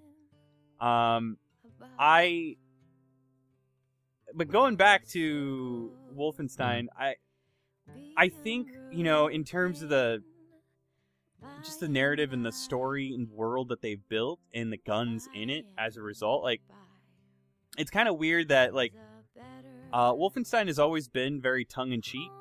It's been very much like even the one previously, like the New Blood, all of that, like, they wanted to make the aspect of taking down Nazis as comically arcadey as they possibly could. But then, like, I kind of felt like they were touching some, like, I don't know, they were kind of crossing some touchy territory Sure. with, again, as you had mentioned, what was going on. And I think how they did it and, what they've done so far that I've seen, like, I never, ever in a million years thought that BJ Blazkowicz would be like a character that like I would actually like attach. Yeah, would have exactly. Yeah. Like he's always had as much depth as like the Doom Marine guy, like who is still just the Doom Marine guy. Like the dude doesn't even have a name. Every time they try to give him some depth, he just like throws something or punches something. He's like, fuck that, I don't need that. Like it's right. Great. Like he is true to himself. He knows what he is. Like he doesn't have to shy away from that at all.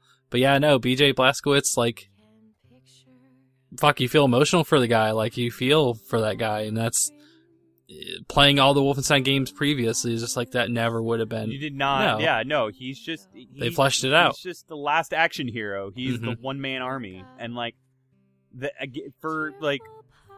Bethesda kind of, like, shift in that direction and kind of bring some more gravity to Wolfenstein. They did it very well, but also they didn't do so in concession to the shooter aspects of it. I don't know. This is really tricky because I haven't had a lot of exposure to Rive, Sarah, and I'm interested. You definitely I know what I'm downloading tonight on the Switch, but like I don't know if I could give it like best shooter of the year. I don't know. Just because of what Wolfenstein does. But Wolfenstein doesn't do it as a shooter. It does it just as a... I don't know. I don't think Wolfenstein could be any other game. Okay. I really don't think it could. I think it does what it does well as a shooter and in what it services for its world and its campaign, but I don't think it can do like for example, one of the weirdest and like wackiest games on mobile that I'll remember. There's a few of them, but one that like if you've played it, you'll know what I'm talking about is Doom RPG. Mm-hmm. And I loved that they made a convincing framework for the world of Doom, and they kept it in a capacity where it works as an RPG, and it worked really well. And it was a turn-based roguelike RPG. And it's sad that this game was on like fucking Razer phones. Yeah, like mobile devices. I remember that. Yeah. But like I don't think you could do the same thing with Wolfenstein, or like you couldn't take Wolfenstein any other framework. Even like I doubt you could do a Telltale game of fucking Wolfenstein, because there is still a part of that like intensity or that tongue-in-cheekness that comes with like the like fucking aspect of war and how it comes into play, and oppression, and like the patriotism that's involved, or just a sense of like really bringing down like how or really just boiling down to like how badly like the way of life a Nazi way is, and just that. And I'm like, I'm stammering because I'm really trying to find the words that I can just to convey like how that like the fucking belief system and way of life in view, that perspective is just it's absolutely inhumane in like in any way, shape, or form. And like again, we haven't exactly shied away from politics, and I'd like to try to do what I can as best as I can, but at the same time I don't want to betray who I am or who any of these guys are. And like I am so glad that Bethesda took what they did and did so, and did not. They took an opportunity to tell a message, but do so with great shooting mechanics and build a game that was memorable for it. Like I'll walk away always like having Wolfenstein in the back of my head is like, you know, this weird shooter that I played on my friend's IBM and then got for the Jaguar and whatnot. And then like I'll think about other like Return to Castle Wolfenstein and other fucking different entries that again were very, very tongue-in-cheek. This is the one that like gave gravity to its world and did so in a way that will stick with me. And it was a fun game as it was. Very much like you mentioned, Andrew, to like the effect that Doom had on us last year. Doom came out of nowhere, and this game sort of did the same thing. I mean, Bethesda, man, just doing shit you wouldn't expect. Honestly, like, yeah. I mean, as a publisher, I should say, like, I mean, obviously, credit goes to the developer, which I think was it Ghost Games did. I think Ghost did Wolfenstein, yeah. So. I'm sure they had. I mean, they're one of those weird publishers where they have hands-on input in both what they put out there and then like how they develop things. But yeah, man, I think I'm gonna go with Wolfenstein on this, because especially with like how stagnant first-person shooters have become. Even then, like surprisingly, like I didn't even think I'd expect this, and I don't know how I'm saying this, but. The newest Call of Duty game is probably the most interesting one that I want to like play since Black 2.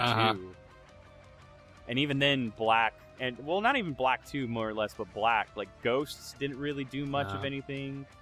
And all the futuristic stuff is what it is. Yeah, oh dude. I don't even know. I mean, who's that dude that they got like to like replace Kevin Spacey in that movie? About like the new film about money. Mark Wahlberg? I don't know. I know Mark Wahlberg's in it. No. Hold on. I'm trying to remember. Okay. Hold on. I'll get back to that. But anyway, does anybody have any remarks? I would say Wolfenstein, I think, gets it for me only because I think that if Injustice did what it did for the fighting game genre, Wolfenstein does that for the shooter genre, and I think that's kind of ultimately where I would go. I'm still firmly on Rive, so I'll concede the win to Wolfenstein New Colossus. However, I do reserve the right to announce that Rive is shmup. I was going to say, I almost feel like we have to give Sayer whatever he wants when it comes to the shooter category.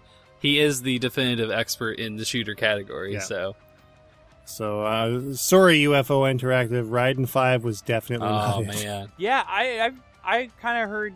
I really wanted to get into Raiden 5 because I love Raiden 4. I have an Xbox One. I've Uh, not really touched it hardly at all. Yeah. I played it on PlayStation 4, which it Yeah. adds stuff, but like it's got. I don't know if the Xbox version has 2-player co-op or not, but yeah, we it's not as good as Raiden 4. Wait, so yeah, no, it's Christopher Plummer in All the Money in the World. That fucking movie coming out. They gotta get Christopher Plummer back in Advanced Warfare. Just have him replace everything. Put Christopher Plummer in House of Cards. I don't know. Just retcon Yeah. it all. Retcon it all, man. Christopher Plummer is the new Kevin Spacey. He's the good boy. I mean, how Like how here, hard you're could it be, Kaiser right? Soze now. Spoilers. Oh, dude. But anyway, yeah, Christopher. What the fuck else has Christopher Plummer been? Like, I can't even think of anything. He's about as obscure as fucking Oliver Platt. Like Oliver Platt was the king in Ready to Rumble. Yeah. So What and what else has he fucking done I mean, aside from no, that? I don't know. That's the only I care about is Ready to Rumble. Jesus. Oh man. But yeah, Wolfenstein, New Colossus. You are a shooter game of 2017. You get a golden song. You are winners. And Rive, I think, very much. Dude, Shmup of the year. I honestly, I wish I played it because I'd probably. Bullet Yeah, Heaven there it Shmup of is. the Year. Yeah. That's yeah. Well, The 15th award. we'll. I The like hidden 15th award. With that being said, the next category, this one, I don't know, man. We might run into some shit, but who knows? We'll go for it. This is gonna be the best platformer of the year, Best platforming game. and the nominations are Yooka-Laylee, Super Mario Odyssey, Hollow Knight, and Mighty Gunvolt Burst. I can tell you guys right kinda wanna now, talk about- just to let you know before we start, I don't have a horse in this race. I've not really played any of these, so this might come down to you and Sarah. All right. Well, So I'm just letting you know now. Like, I guess I'll just be the whoever likes me more, whoever loves me more, will get my vote. Because I don't Well, have a it's Switch. me. I don't have a Switch yet, so I'm kind of like out of options for platformers. It seems like, Actually, a lot of this is yeah, is or at Switch, least isn't it? yep. Switch versions. Yeah, definitely. Did Yeah. Hollow Knight come out on Switch yet? I know it's coming out to Switch. I think it did. I think it's already I out on think so. Switch. Okay. I love Hollow Knight. I think that was the game that caught me off guard the most. It has one of the most haunting soundtracks that I've ever heard. It definitely caught me off guard with how well it executed what it set out to do, because I knew exactly what it was doing the moment I within the first hour that I put into it. It is like, what if we take Dark Souls but then make it a Metroidvania game?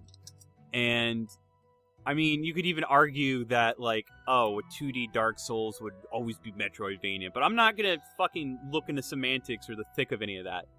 I really want to talk about, like, how it, like, brings its, like, grotesque, weird, squishy, grubby world to life, but it does so beautifully, and does so in such a, like, quietly, like, I don't know, man. I don't know if it's platform of the year, but it's one of the top, like, if we were to give you a list of one of the top 10 games, if there's a top 10 games list you need to play from the year 2017, I would gladly put Hollow Knight in it.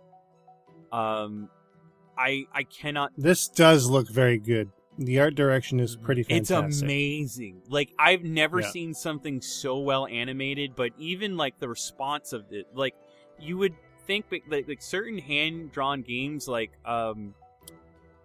Shank comes to mind. Oh god, I forgot about For Shank, example, yeah. like some of the hit detection, like some of those games that, like, kind of take that direction, Super Combo Man, all of those, because, like, they have such a weird frame rate in how they animate their sprites and the world around them and whatnot, like the hit detection and, like, the movement.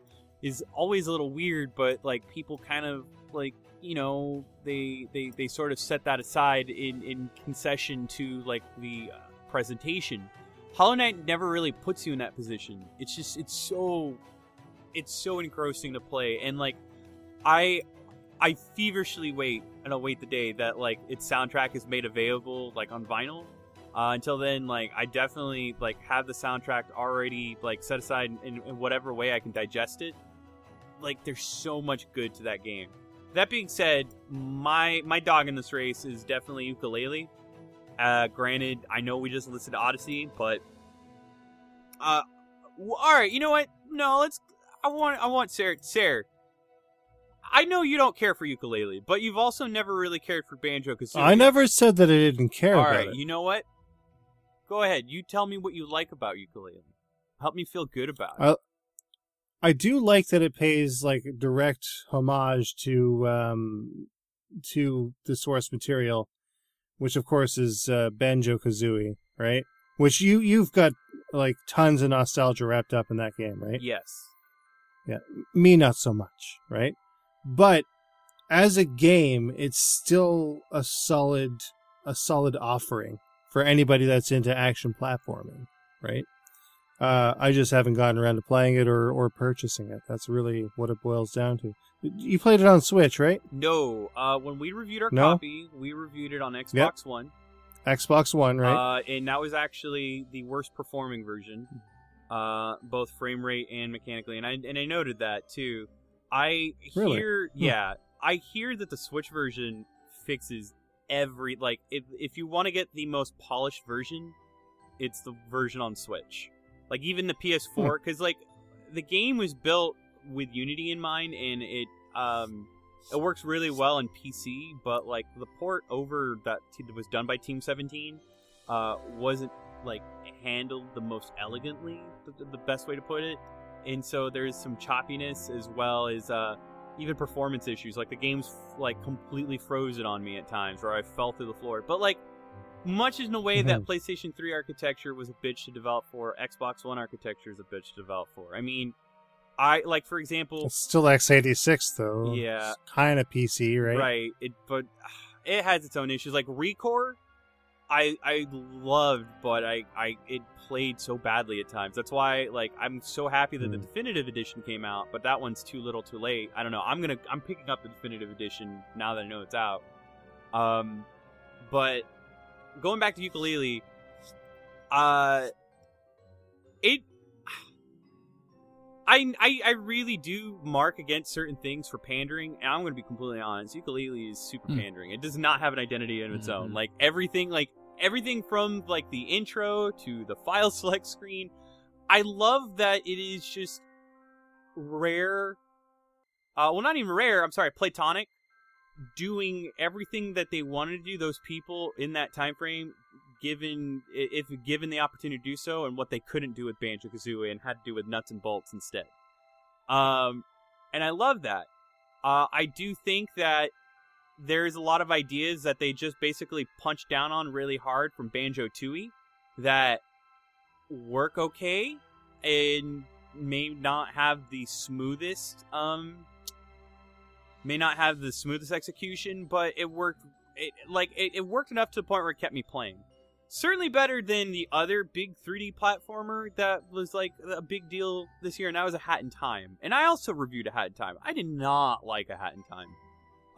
That is just a hot mess of a game. It's got it has horrible direction, very poor performance. Like I could go on about why Hat in Time, it panders as well a lot, but it panders with no focus. At least Yooka-Laylee, like it knows very much what it is. It has absolutely no like issue or mistake in trying to establish what identity it is. It just doesn't really do the best job establishing one of its own. Like a lot of the characters are fucking great, but I feel like they are also analogs. Like almost all of them are analogs to like Banjo-Kazooie characters. Like all of it, the whole game is just an analog to Banjo-Kazooie. Like I may have had some rose-tinted glasses when I played it. I still very much stand by my review score, but like I definitely know what it is. I don't want to give this to Super Mario Odyssey, but I think in the group of it, yeah, Super Mario Odyssey probably. I don't know. I got to thinking more about Yooka-Laylee.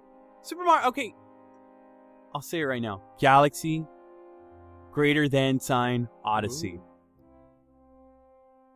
Period. Yeah, Okay. I can get behind that. Period. I'm sorry. You guys are the experts. I'll whatever way you go. The capping mechanic is cool, but all right, go for But it. Mhm. I bought. Here's an interesting story. I bought a used 2DS XL, and I noticed that there was a blister in the screen, and I'm like, "What the fuck is this?" So I brought it back, and on a whim, I had no intention of buying Super Mario Odyssey when I did. On a whim, I bought it, and I don't think I would have bought it if I hadn't at that point. And I put it in, and I played it, and suddenly it was 3 a.m. Yeah, that happened. It that does happened with what me it with, does. 3D World. Like I just remember, I was like sitting cross-legged on the floor in front of the TV, like I was a kid again. Like it does that to you. I don't know. It does what it does very, very well. It doesn't go into very foreign territory. It is a Mario game, and it well, for the most part, it feels the same. There is very slight differences in the controls, though. You'll notice. Yeah, that's my biggest. It's a little floatier. Mario feels it's not quite as tankier. tight. He's not as light. He's not as smooth. Well, I mean, he can also turn into a literal tank, so Yeah. I guess that's a selling point. Maybe a little. Un poquito. Poquito. Jesus. I mean, it's definitely you acclimate to it. You get used to it, and like. It doesn't take long for what it's worth. No. Right? I mean, some of the mini games, like, fuck that beach volleyball game. Can we, like, real talk? Like, I'll do the jump ropes all day. I'll do the races all day. But, man, that beach volleyball fucking game. But, like, in terms of fan service... I hate the dance. I love that dance. I love it when it's done with the right music. If you put it against the right music, or, alright, don't give me that stank face. Like, if you give Mario the right outfit, I think it's great. I think, honestly, and like I'm getting like closer to beating it, and this is what I think it is. Like I want to like really, really beat it before I get to the review of it. I hear that the end game is superb. In comparison to the way it starts.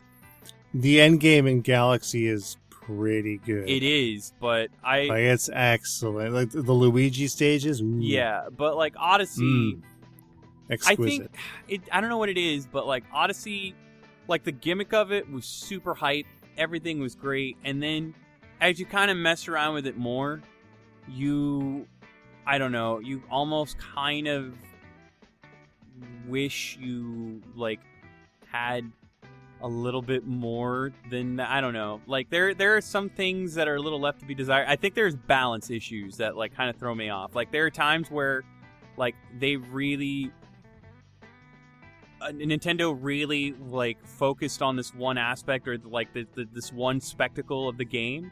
And then like there's a lot like I've never played a Mario game that had filler in it that made me recognize that it was filler. If that makes sense. Like 3D World has a lot of like stages that I'll probably won't go back and remember, but everything felt so seamless.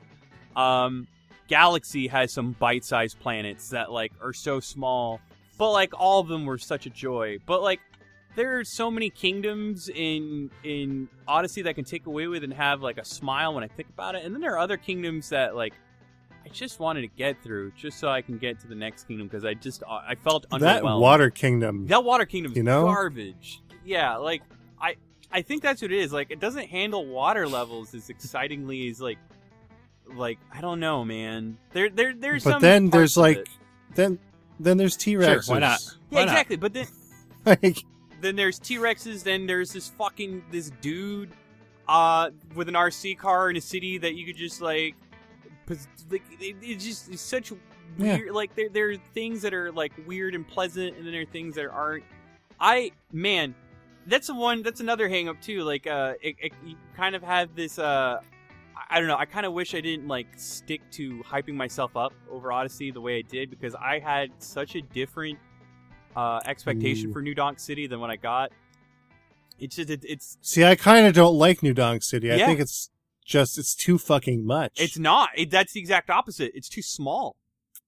I was I don't know, expecting way more, and it's actually one of the smaller kingdoms. Well, I mean, because of the verticality of it, though. Yeah, I mean, but like Like, it's too vertical. Wooden Kingdom, I love Wooden Kingdom. Like, there are kingdoms that'll go the music, the song from Wooden Kingdom is the best too. There are certain kingdoms that will stick with you and really, really, I think, showcase what's great about Odyssey, and then there's others that I feel like, I don't know if people just are wearing like rose-tinted glasses and overlook them, or that they really feel differently, but I do not think Mario Odyssey is the masterpiece that people have made it out to be. Nowhere near in comparison to the way Breath of the Wild. Like, if you were to, like, the fact that people are saying Odyssey is better than Breath of the Wild boggles my fucking mind. Does not compute. Like, I love platformers. I make it a very big point, but Yooka-Laylee, like, I look at it, it does a lot of cool new things, but really, all Yooka-Laylee does is it does what I wanted Mighty Number 9 to do for Mega Man. And, like, I don't even know, like, if we live in a world where Mighty Number 9 did what it was supposed to do successfully, like, would that make it any more cool or special? It would, you know what I mean? It's the midwife. It's, like, the fucking thing that, like, ties you over until you get what you really came for. And Well, I mean, do you think that Mighty Number 9 might have spurred on Mega Man 11? No. I think the fans did that. You don't think so? I think the fans did that. And I think the fans did that because of Mighty Number 9. Or maybe because they saw Yeah. how I successful think the Kickstarter was. I mean, albeit the product that eventually came from that wasn't what people were expecting. But the Kickstarter was very successful, and they might have just saw that and said, well, there is a market for this. There is a demand for this, so let's, I guess, do that. But it happened so after the fact that it almost seems like, yeah, I don't think My Number 9 would have any impact on it whatsoever, because My Number 9 came out, a couple years ago at this point? 2 years ago? And now they're just now coming out with the Mega Man game? Like, I don't think it's even on their radar. Yeah. I'm still very apprehensive about it. I'm really excited for 11. It looks great. I don't think it... Try not to board the hype train too early, almost feel dude. like I don't know. You might Mario Odyssey yourself. It won't be like Sonic Mania. I think Sonic Mania, from what I can tell from what you guys have said and what I've seen, is people gave it no chance and it ended up doing what everyone wanted it to do. I think if people look into Mega Man and think, well, this is what we want, and get hyped up like you're saying, and then it doesn't deliver, it's just going to be Mighty Number 9 again. Yeah, it's weird, but I almost kind of want to tell people, like, it's so weird to tell people, like, just fucking buy it. If you don't buy it, then you're just gonna prove exactly what Capcom's been selling prior, that, like, there's that's no why we market canceled for it. Legends It's such 3. a weird position.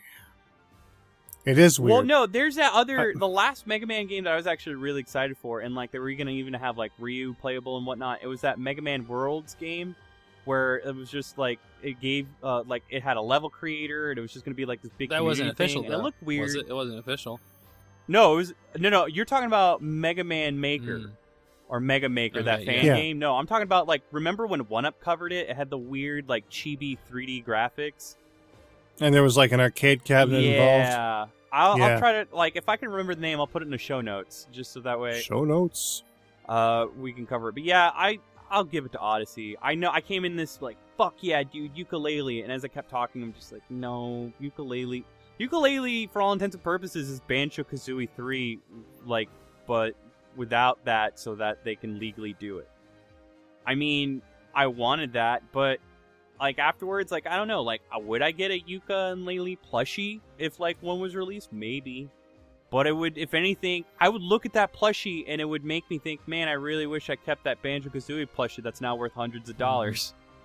Like, every time I look at it, it would just remind me of, like, the better thing. You're not what I want. You're like the stepdad of this platformer. Yeah, you're not. midwife. You're not my real dad. So Banjo. Harsh. I'll have to give it to Mario Odyssey.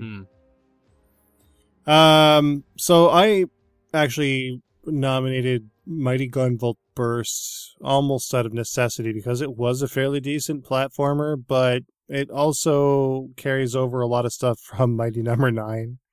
So, I mean, it does what it does fairly well, but it doesn't feel quite as good as the real thing. The real thing being Mega Man. Yeah, Beck is actually one of the two main characters. Well, no, the Switch version is a brand new game. Okay, so what am I thinking of? Because it's done via 8-bit on the 3DS. Just regular Mighty Gunvolt. Okay, so Mighty Gunvolt Burst is just a remake of it. Yeah, Mighty Gunvolt was a play on Mighty Final Fight and Mighty. What was the other one?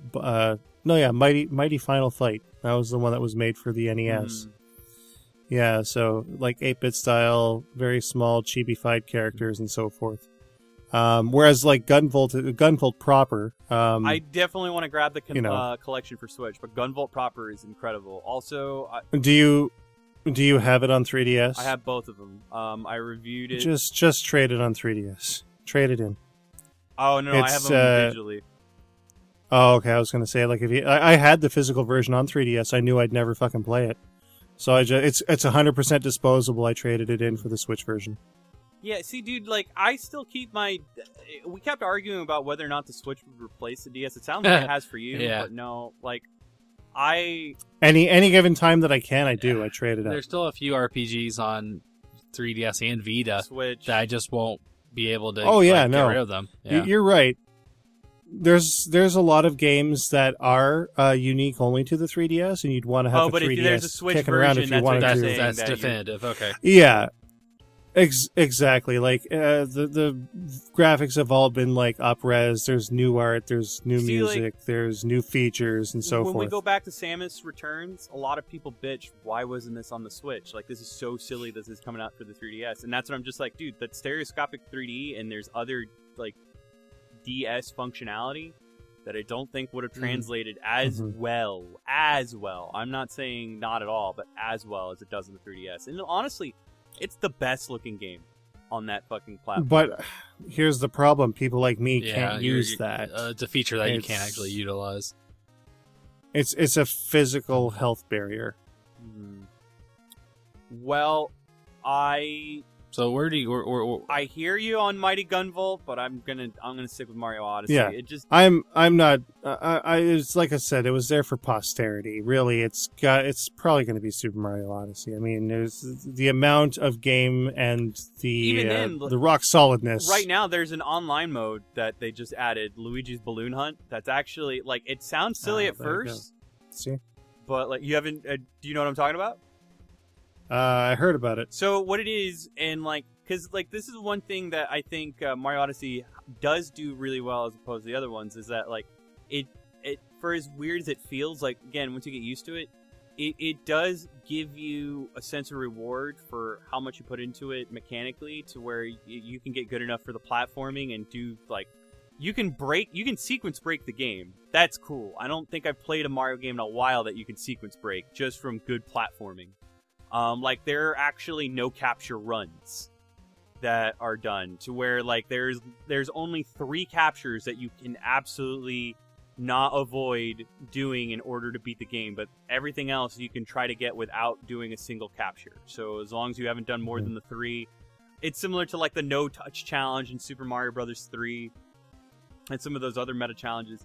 Nintendo saw that and they created Luigi's Balloon Hunt, which is basically you have one player that just hides a balloon somewhere within a stage, and then the other player has to find it. But depending on how good and how obtuse they can get with a capture and moving Mario in a certain way, will determine how quickly someone can find a balloon. It sounds stupid, but from what I've checked out of it, I don't know, man.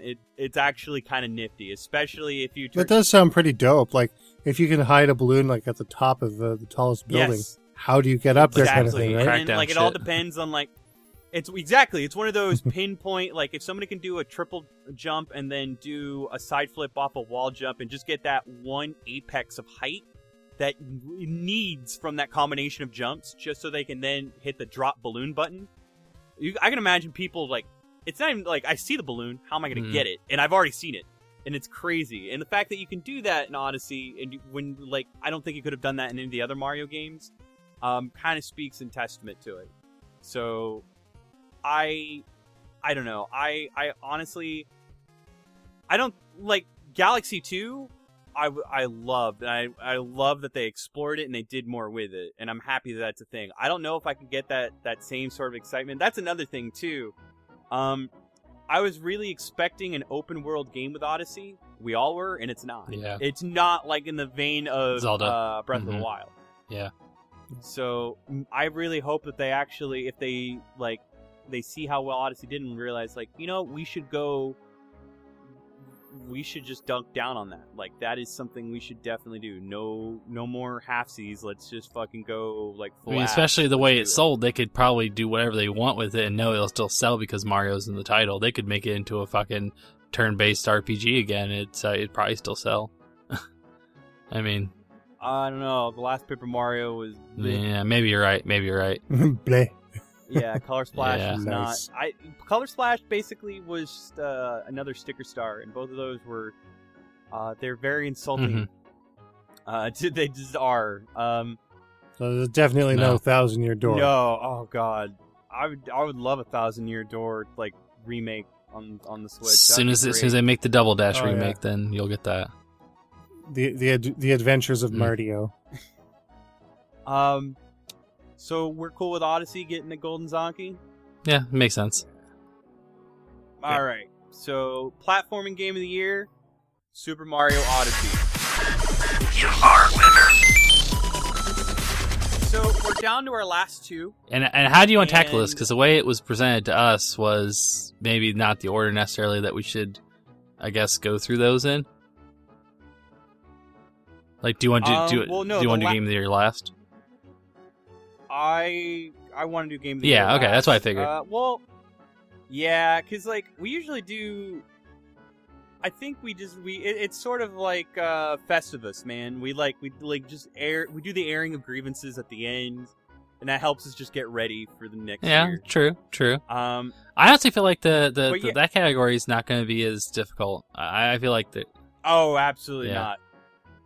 I want to shit on everyone on it though. Okay. But, like, fair.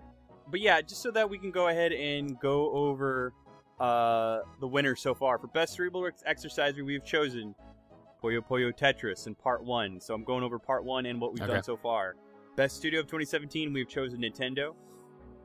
Best publisher of 2017, we chose Nisalis. For best tearjerker / writing, we went ahead with Hellblade. For best portable game, we went with Samus Returns. For best indie game, we went with Cuphead. For best Japanese game, we went with Nier Automata. For best action game, we went with Sonic Mania. Best fighting game, we went with Injustice 2. Best RPG, we went with Persona 5. For best shooter, we went with Wolfenstein: The New Colossus. Best platformer game, we went with Super Mario Odyssey. And now, we are at the Press Pause Radio Game of the Year Zonky. The Ars Game of the Year. The nominations are Night in the Woods, Legend of Zelda: Breath of the Wild, Hellblade: Senua's Sacrifice, Persona 5. So, we've talked about all of these games ad nauseum except for Yeah. one. And that was Breath of the Wild. And Alright, and not only that, I think that's a game that we've all dunked down some hard time I into. played a little bit of it, but that's my issue with the game is I bounced off that game very, very hard. It may be because of the platform I played it on the Wii U. I think that if you're a Switch owner, I think that game, just for the ability to go portable with it, probably makes it a better experience. Yeah, I think playing on the Wii U may have hurt my experience a little bit, although I don't think it really suffers from being on that platform as opposed to being on the Switch from, a graphical or a performance standpoint. But I think just the idea that Zelda could be portable like that in that way is probably what really makes it a good experience on the Switch. But yeah, when I played on Wii U, I played a little bit of it, and I liked the idea that it didn't really hold your hand. You kind of just had to find out stuff just through the process of doing things. Like, I didn't know that if you started, like, mixing certain plants in your food that gave you certain buffs or debuffs or, whatever the case is. Like, that was kind of interesting just to find out organically as I was playing the game, because they didn't come out and tell you any of that stuff. You just figured it out. And the open world aspect of it was, obviously, like, just, like, the craziest thing you could imagine. Like, this is the Zelda game that you've wanted for 25 years, like, or maybe even longer than that. Like, you've wanted this experience. You wanted to travel as Link through, all these different places with no kind of limitations. And it very much reminds me of the original. Sure. And I think that, I've heard that comparison a few times. Absolutely. But for me, especially that kind of game, anytime it's open world like that, your Grand Theft Autos, your, Fallouts, or any of those types of games, when they're open and that vast, I just get to the point where I don't want to do it. Like, I like I said, like, same with this, I bounced off it really hard because there was so much to do and so much to explore. I kind of tend to be more of a linear experience kind of person. Not to say that the game, like, at no fault of the game, that's just me as a player. Like, that's just experiences I can't really get super into. But I feel like that's the reason why I didn't play as much of it as I probably would have liked to, because it is so open, and also because of the platform I played it on. I definitely, like, I've got near the end, and I was actually, like, I'm, like, at the point where, like, I would need to beat it, and I don't know what it was, but because, like, I felt so compelled to, like, chase down everything else, that is when I hit, like, I am overwhelmed, and there's still more to do, and now that there's new downloadable content, I'm almost intimidated to the point where it's almost like when you leave Animal Crossing for too long. Like, you almost, like, you're frightened to kind of, like, engross yourself, because once you reintroduce yourself back to that game, that you're gonna also, along with it, commit yourself to just, like, going into it as deeply and as vastly as you can. So I definitely see that. I can also see where, it is definitely, like, one of those games where it gives you enough to play at it, but the very first thing that it does, the very first chance it gets, it leaves you to your own devices, and depending on, like, how you respond to that and how you're able to really acclimate to that, I mean, really, that it could be a lot of things, because the game is also, for as much as it gives you free reign to sequence break it in by no way, shape, or form makes it easy for you to do that. It is very difficult in that regard. It is one of the hardest. It is actually, no, I'll go out and say it is the hardest Zelda game I've ever played. Like, I thought that belonged to Zelda 2 for the longest time, because Zelda 2 was also, like, it had a very, like, dense barrier of entry for, like, how you would go about it and whether or not you chose to fucking stick with it.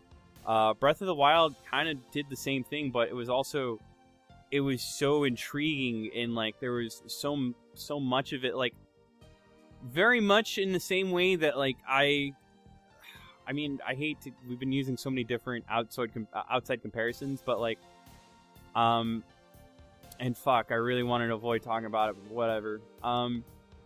The Force Awakens kind of did as well as it did because it brought back the idea of mystique. It didn't necessarily, like, hammer anything over the head with those who are fans of it. And Breath of the Wild does the exact same thing. It gives you enough just to go on, and it gives you back as much as you put in.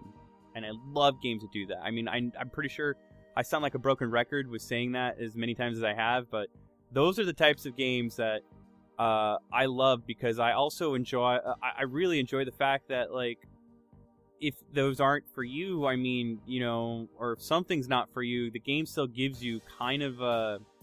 It kind of gives you a recourse to kind of, like, do something else.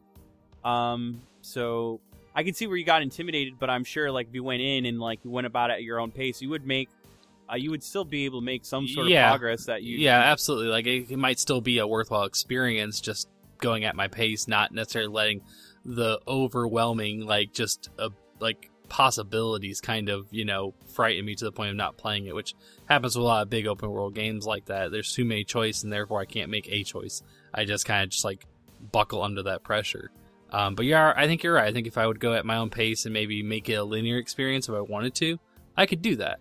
Absolutely. So like I said, it's at no fault to the game. The game doesn't prohibit me from doing that. It's just me as a player maybe not taking advantage of that.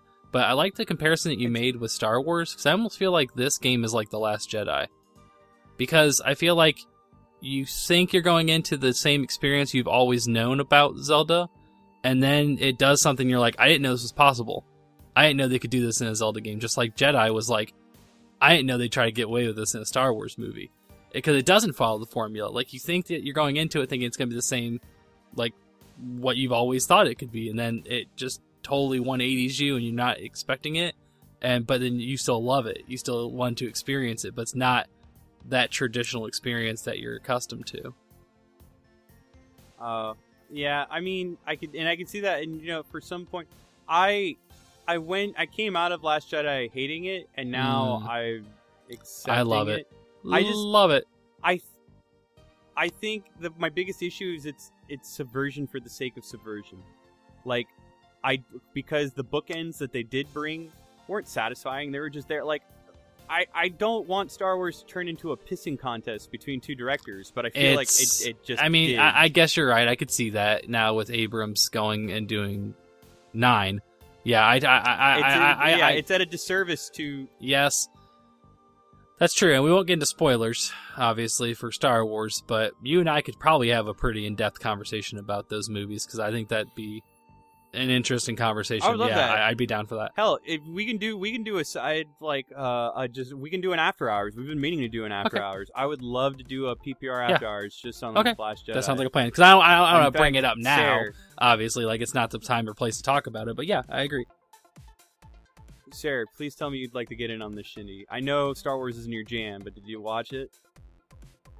No. Oh, man. So you need to be the objective third party that doesn't give a shit. Like, she's like, nah, man, fuck that Star Wars bullshit. Well, when it hits Netflix, which it will. we'll talk. It's. I don't know if it will, because Disney they might be plunking down in their own. They might have service. it by then. Yeah. I'll rent it for you. Yeah. I will. Oh, well. I will rent it for Shrug. you.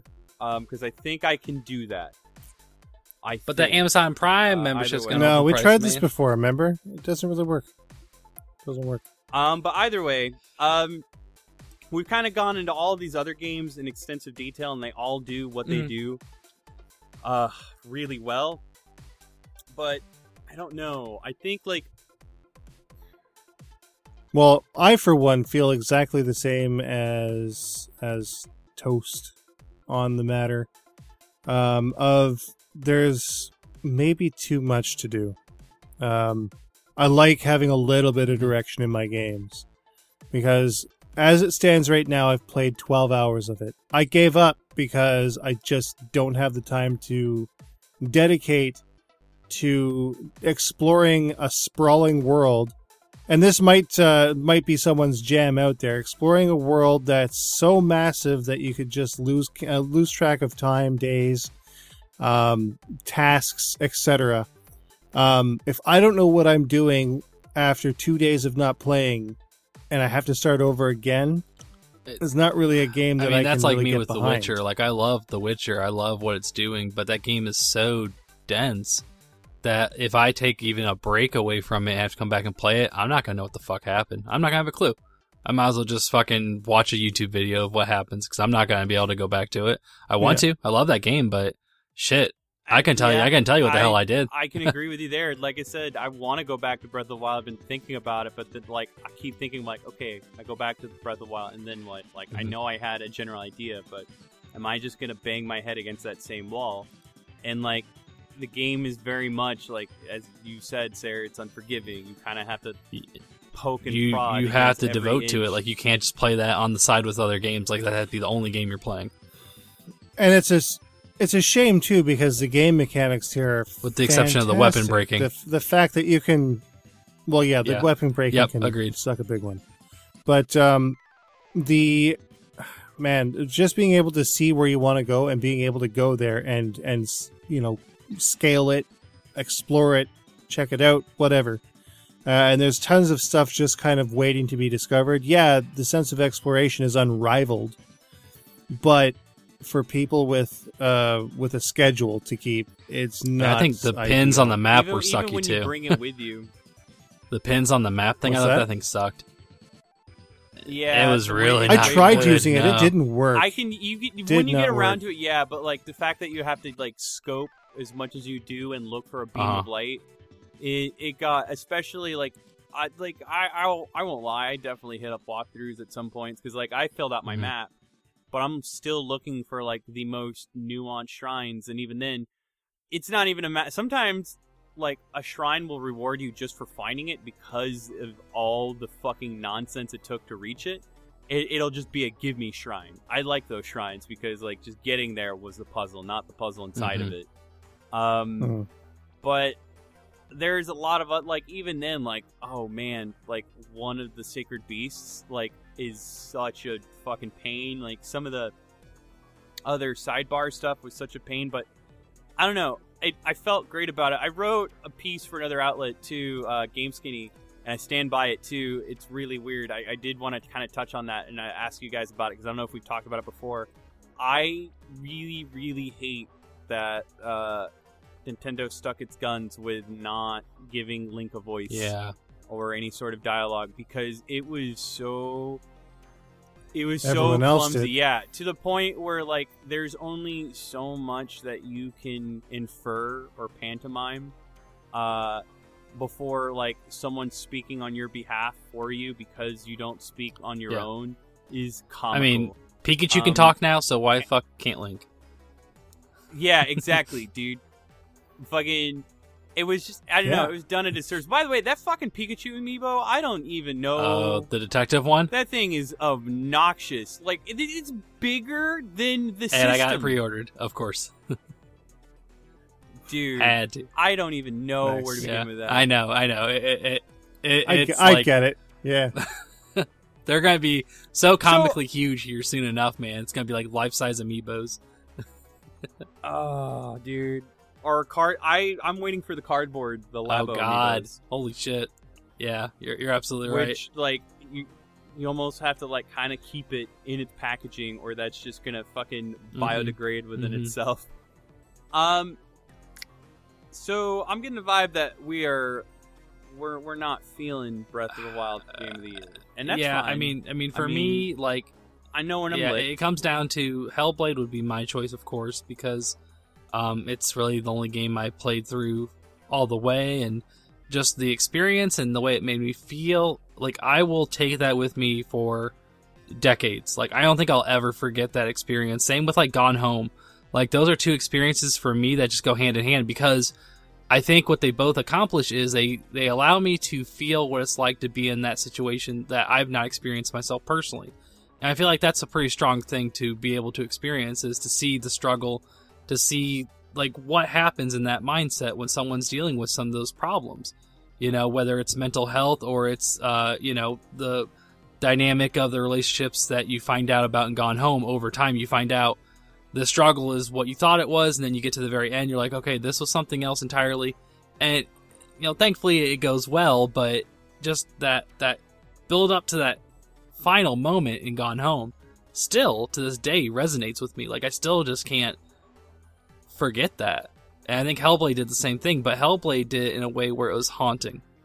It did it to a point where, like, I didn't feel great about myself because, yes, my struggles might be hard sometimes, and I might get upset about them, and I might get, like, you know, the whole woe is me, like, why isn't my life great? But then to know what it's like to be in that headspace of someone that has to deal with that, that's... I can't imagine what that would be like, you know? Like, it's a very humbling experience to be able to, you know that people go through that, and that's a normal thing for them, and that's terrifying.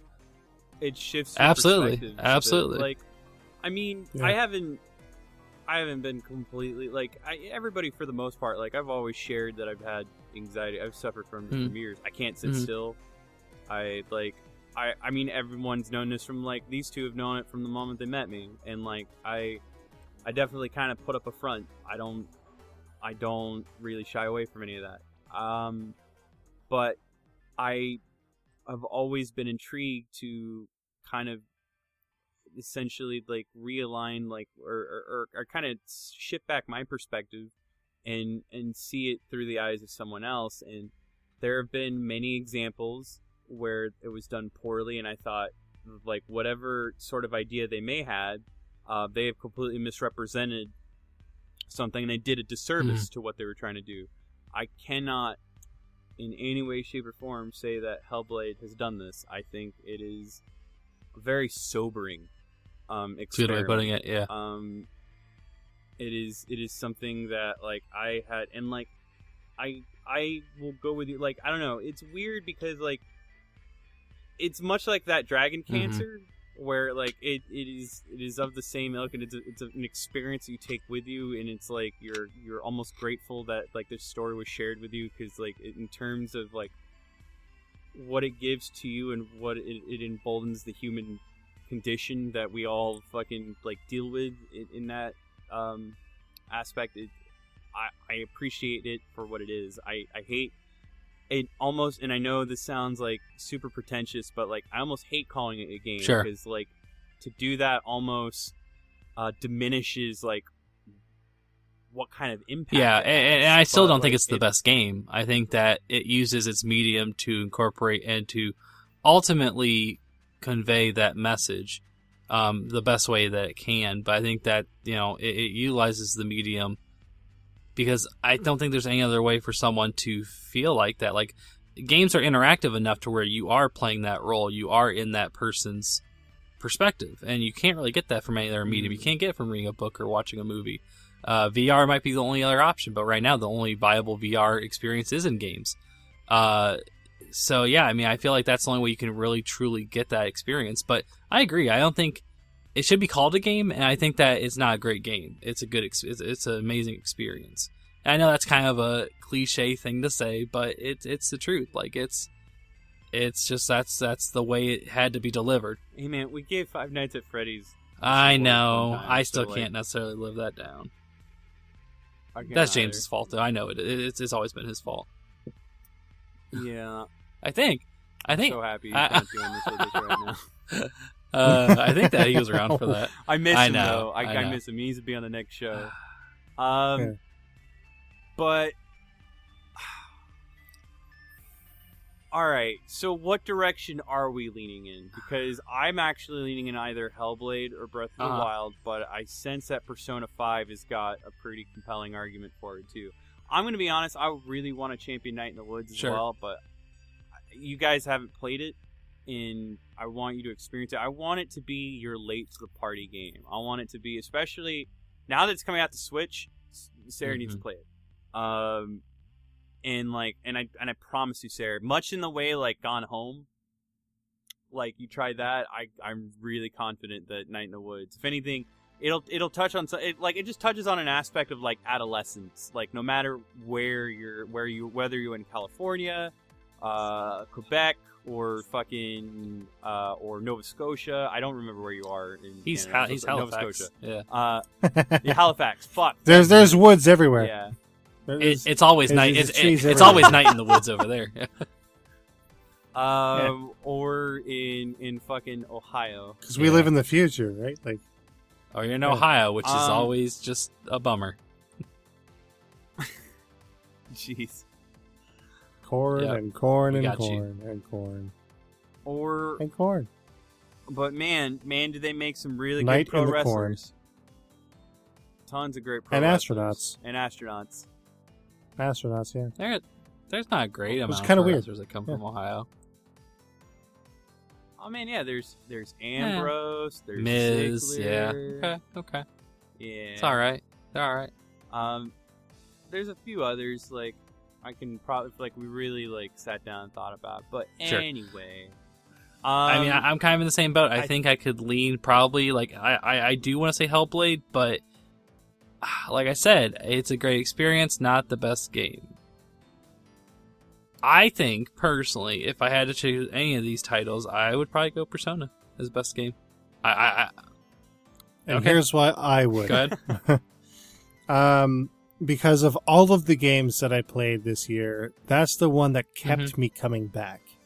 above all others, I kept going back to Persona, knowing that that it was going to treat me right. I even downloaded some of the DLC, which wasn't conducive to the And story also in any sort of way. not there was expensive. nothing that, like, well, yeah, exactly. I mean, it's self-contained in a way that it doesn't need to be built upon. Like, this business with all of these extra story bits being added into Breath of the Wild. The Breath of the Wild that I have isn't the Breath of the Wild that a lot of other people have, because theirs has more content and more story than mine does. And And bikes. I just miss when a game... Yeah, that too. I just miss when a game was purchased and you got the whole game, and only after the fact would you like add on extra costumes and stuff like that if you really wanted to. But like the whole, buying DLC to complete a story, because I get the feeling that that's what this is. You're buying DLC to complete the story of Zelda, it's because kind of like, it's honestly expanding because It's after, right? It's like after the credits roll, yeah, kind of a thing. It's Yeah. very booking. It's very much epilogue-y, and it's not epilogue-y in a way that like you're cheated. It's not pulling an Asura's Wrath. Oh Yeah, god. yeah. There was another game that did this, though, didn't there? Yeah, there was another game that did the same sort of thing. I just remember Assassin's buying Creed the had a ending. thing where it locked out a memory. Like you could not get that memory unless you bought the DLC, and it was like in the game you could like look at the memory, and it was like locked, and you just couldn't get it without buying the DLC. But for an actual like ending, I don't know. There's probably something there, but I can't remember. Oh wait, maybe it was Battlefront 2. Star Wars Battlefront 2? Oh, well, that one's kind of epilogue-y Yeah. too. Like that DLC, which is free, like you didn't have to buy it. It takes place years after. It kind of like finishes up that main character's, kind of storyline. Yeah. Yeah, I'm used to my Zeldas being completely self-contained, though, and obviously with more direction. And that's the thing too. There's enough direction in Persona 5 that if I went back to it 6 months down the line, it would keep me in going in the right direction. Yeah. Yeah. All right. So I gotta I just give it feel to like Persona 5. there was so much hype to that game when it was coming out. Like there's so much excitement, and I feel like that excitement just continues. Like that game will spawn so many offshoot games because of just like how well done it is. Like It already has one in the works. oh, doesn't it? absolutely. Yeah, I mean- at least There's the There's at least dancing two of them, game. aren't there? He's going to be one of the fighters in that crossover game from Ark with like Ruby and Blaze Blue Yeah. and all the other fighters. Like there's crossover stuff going on already. I can almost guarantee you'll see like a chibi version 3DS RPG with them if they haven't done that already. what is that? The Persona Q. I was gonna say, there's a I think that Q2 they're in the gonna works, have. is there not? I can only assume I they'll wanna have 5 say. in there. Yeah. It's just that game maybe in the States, but definitely in Japan, it's iconic. Like it spawned so much of a culture. Like with like the live, music performances and like I don't know. I just feel like that game can be universal for so many people. Well, guys, And there are precious few games that can make you feel for the characters in And- ways that you don't expect. And 5 Persona gets has kind it in of dark spades. from what I can tell. Like I said, I haven't gotten very far in it, but it gets dark. Yeah.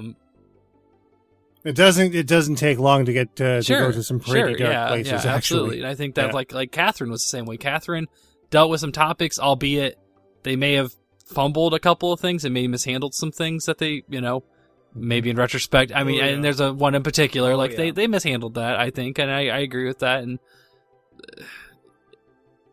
Hey, I mean, the Maybe remake they'll- is coming maybe they'll out, fix so- that. I just hope they don't like fucking like fumble, like they don't stack on that or like fumble or do in something that really direction. fucked up with the third Catherine, whoever that ends up being.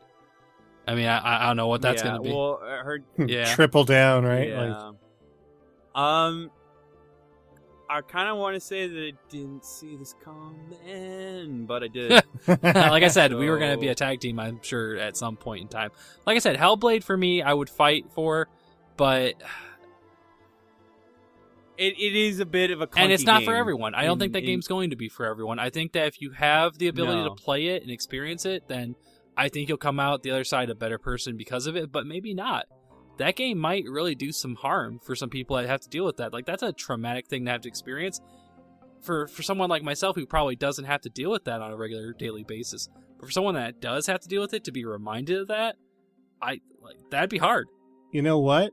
I mean, I'm kind of like that with movies. There are certain types of movies that flip a switch, and my day is wrecked. So completely fucking wrecked. And that might happen. Can't do with anything Hellblade, else. So I mean, it might not be for everyone. Like, I think you have to be a strong person to experience it. Like that Dragon Cancer.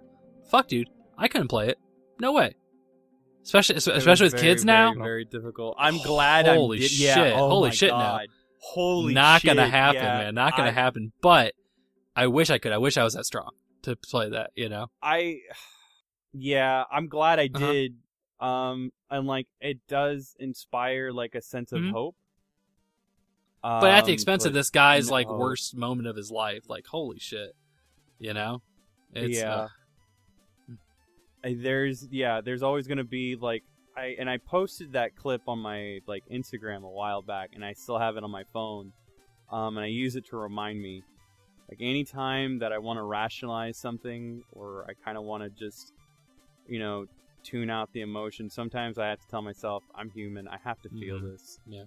And then I like that moment in that game resonated with me more than anything else. But anyway, Hellblade. I want everyone to see it, but I can't, in very much what you said, Andrew, I can't say that it is for everyone. Persona 5, though, I want to dunk down on it more. I really, really think it might be the one that I really dig. Everything about it so far kind of speaks more to me than 4. Not to say I don't want to, like... And you know what? I think it's asking too much of me at times.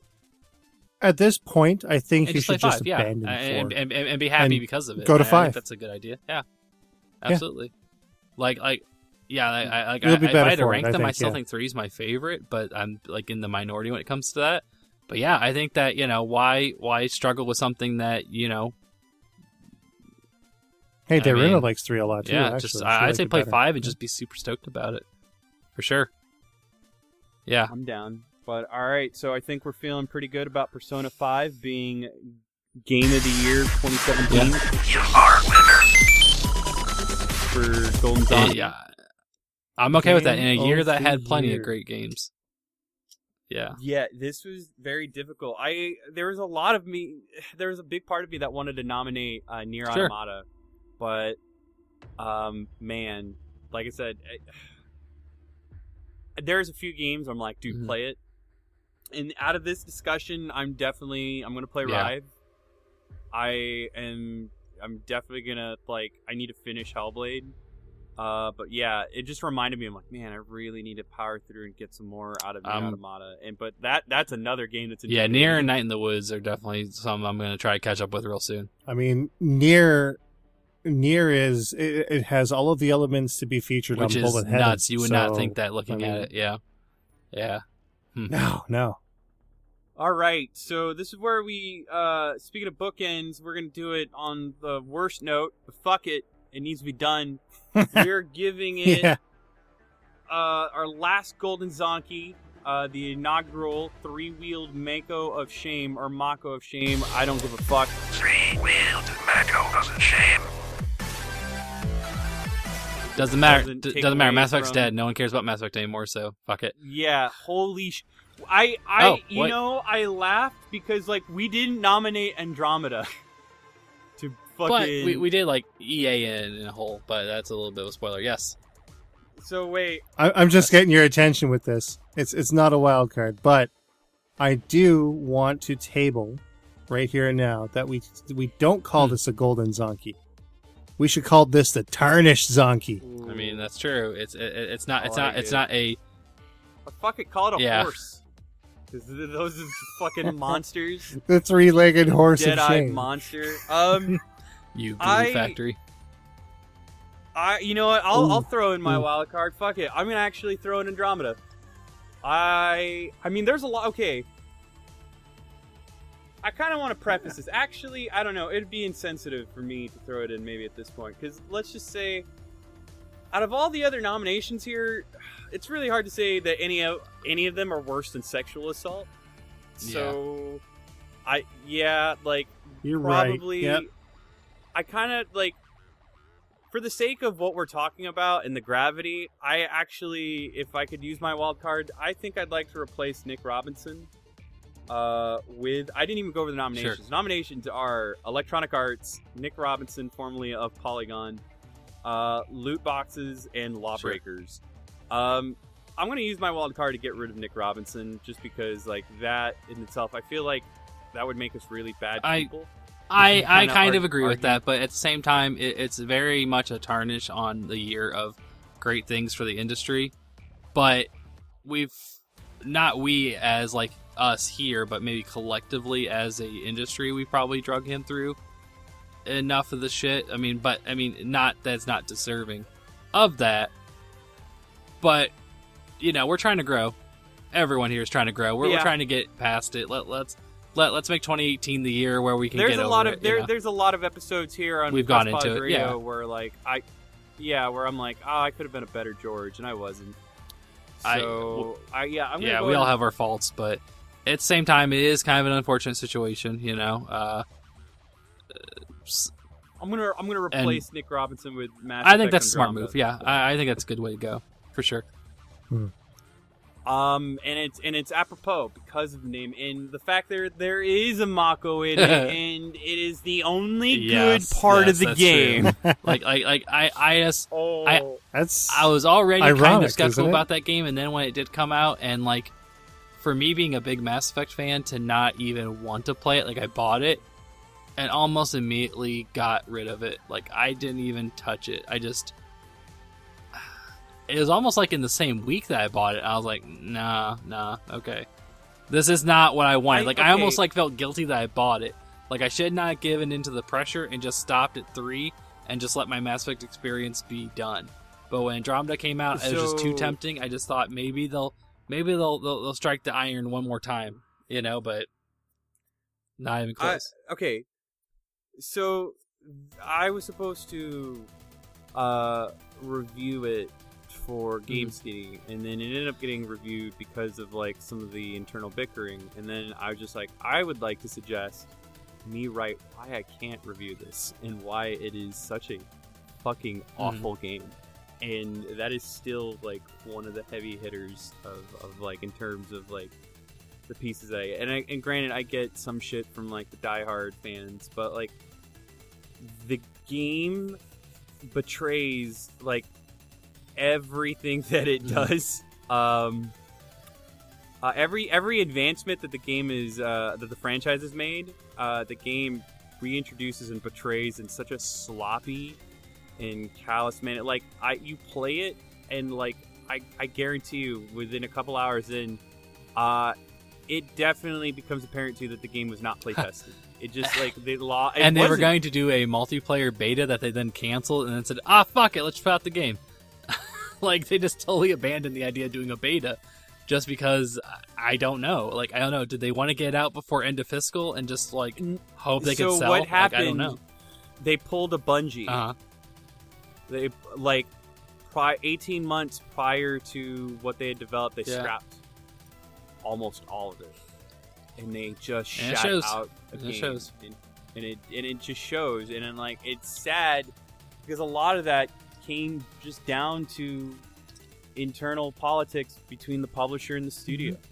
And even then, like, it's really sad because I think the failure of Andromeda and like just how it went about may have just permanently shelved Mass Effect from ever even being considered again by EA, because I think it costs quite a bit, like all those wasted years. I don't know. You could almost do a documentary on it. I think that their actions surrounding Mass Effect and Star Wars, like, how do you fuck up two of the biggest properties in entertainment? Star Wars is Star Wars. Mass Effect is probably one of the most like revered and one of the most popular series of any video game ever, and they somehow squandered both. It's just beyond me that they could do something like that, but at the same time, it's not very surprising because I feel like they're going for the easy win They're going for the quick cash, and it's like, no. Like, finally, consumers are starting to, like, kind of make their voices heard with their money, and they're saying, like, no, like, we're not going to fall for that again. Like, Mass Effect, I'm not going to buy Mass Effect just because it's Mass Effect. Like, you have to show me something. Same with Star Wars. Like, just because you have lightsabers doesn't mean that's weird. good. Yeah, Sorry, it's not. The 3 nominations within this category are all tied to EA. Yeah, with the loot box stuff, absolutely. But at the same thing with loot boxes is, it is predatory. It does almost borderline, like, on gambling. Yes. But at the same time, I've seen that in other games. I've seen that in other franchises. Like, I've seen people, like, get crazy, like, about FIFA, unboxing, like, their card packs for FIFA, or opening, content for CSGO, even opening loot boxes for Overwatch. Like, that's kind of a big deal for a lot of people. I think that there's not necessarily... Unfortunately, I feel like it's at the expense of the people that may be predisposed to maybe getting those hooks in them, like buying this stuff and, like, getting really bad with it. But that's not everyone. That's just, like, someone that might be predisposed to, like, gambling or spending money on something they know that they might not make out what they put into it money-wise, but they do it anyways. Like, I don't know if that's necessarily a fault of EA, but they're not helping the matter at all with loot boxes. I mean, even then, like, I think, like, going for, if I can think of one game that I've probably, like, sunk some more money into that I care to admit, it would definitely, yeah, Pokemon Go.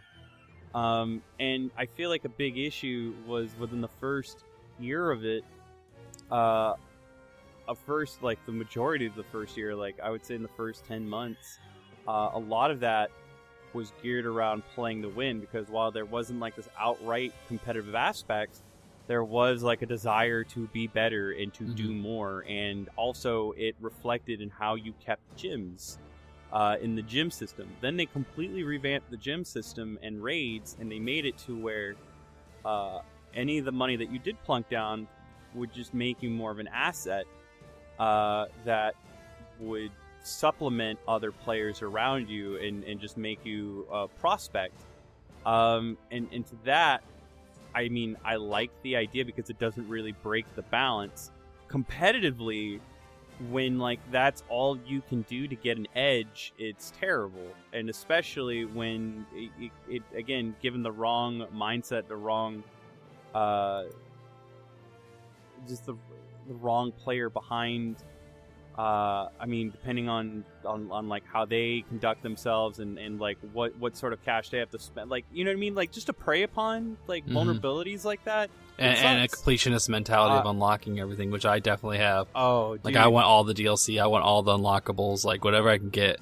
Yeah, it's unfortunate that they put it behind that kind of a paid wall, you know, where you get to kind of, like, pay your way through to get all that stuff. It just, I mean, I'm okay with gating superfluous stuff. Like, we've gone back and we've touched on Overwatch. Overwatch, it's made it fun, but, like, really, same thing with Injustice 2. Injustice 2 makes it fun, but I don't think I've spent $5. And you feel okay about that, yeah. And I was, Same. absolutely. I don't think, like, and there's even more. There's more in, like, I don't feel like I need it nor want it, and I feel like playing the game and retrieving, like, these boosts and benefits organically are great. You can't say that about Battlefront 2 in any way. Like, it's almost a joke. There are other ones too. I mean, even Call of Duty, it borders. It does, yeah. World Destiny War. does. Yeah, Destiny does with it. their Eververse stuff, which is Activision, but they're not. You know, their stuff is actually pretty damn, like, egregious. Like, it's pretty bad. Loot boxes. I don't know. I feel like loot boxes are definitely I think we can go with loot boxes because really all the bullshit that we'll attribute to Electronic Arts or any of them, they all actually kind of center back on loot boxes. Andromeda didn't have... Andromeda was a huge letdown, but, like, I think we were able to move past it. This is something that's kind of like a trend that we might keep seeing that's just going to fuck with us. What do you think, Sarah? So... Well, obviously the loot boxes contribute to a negative environment, especially within the whole play to or pay to win sort of structure that we've seen in a lot of stuff. It really just belongs on mobile, which is mobile where it gaming. started. And actually, like from what it sounds like, a lot of Yeah. the mobile developers are seeing what the console guys are doing with loot boxes, and they're like, "Hey, fucking stop it! Like you're hurting, you're damaging our business model that we work so hard to obtain." Yeah, absolutely. Exactly. Yeah, I mean, there's a lot of Sure. science behind it, and there are videos online that you can watch that go into the nitty gritty of how that works, right? But, you know, I've spent a few bucks here and there, like on Galaga Wars and Pokemon Go, and it's nothing that I feel is necessary to get any sort of enjoyment out of the game. It's just extras, really. I don't know about Pokemon Go. Like, there's Well- sometimes like, yeah, but like, I get what you're saying. I think what it is. I barely touch Pokemon Go these days, which Oh, dude, I'm currently at 308 caught and 320 seen. I've Jeez. got every Pokemon that I can without traveling in Gen 2, and I've got every Pokemon that I can without traveling in Gen 1, which is actually I'm missing 2, and the other one hasn't released. Yeah, it's been bad. unreal. Like, and now I've got that Feebas on my buddy, just trying to get that Milotic. I would kind of want to argue with that. It's actually kind of sad and it's pissing me off. I mean, there's monetary elitism, I think, is what the problem Well, is. okay, it's not just the players though. I mean, the players really contribute to it, but I kind of want to go back to what Andrew was saying. Andrew, you'd be surprised. I mean, last year was the first year I did not cover GDC for Press Pause Radio, and GDC is my favorite event. I feel like in terms of the collective hive mind of developers and the innovations and ideas that they bring, and like just the fostering of those ideas and the growth of that is always what made GDC my favorite in comparison to everything else. And just the personalities and everything that you see, like everything else seems so commercialized to hell. And granted, GDC is so super guilty of that. In fact, I hate that it's getting more commercialized. It's bumming me out. But there's still like a DIY spirit to it that like people kind of bring, especially within like the keynotes and various panels that are done. But lately, in the last 2 years that I've seen panels completely centered in so much speak on how to actually like teach or otherwise kind of instruct or tutor methods of how to make your loot box system as predatory as possible. And I like, it was disgusting. I looked at this, I'm like, okay, I understand that, like, and like, you know, like, how do you look at it when like a studio does this? Because that's like the only way that they can like glean any sort of turnaround. And like, it makes me realize, like, if this is the direction we're going, we really, really need to reevaluate how we conduct our overhead for development of video games. It's actually getting scarier now, because now a lot of games are actually utilizing the whole Bitcoin. I guess like the uprising of that cryptocurrency. Yes, like there's games now. Like I know, Cryo Engine has something where they're gonna have like a cryptocurrency that you can actually like. Essentially, you're mining it by playing their games, and there's going to be a few games coming out that are going to kind of utilize this, where you like when you play the game, you are essentially like earning this cryptocurrency that it's kind of twofold. Like you can use it in the game to get content, and then you're also like I guess like making that money as you're playing the game. It sounds fucking terrifying. Like I don't know what's going to happen. Like weird crypto farms. Well. Oh yeah, making money, yeah, with like a digital currency. Yeah, definitely.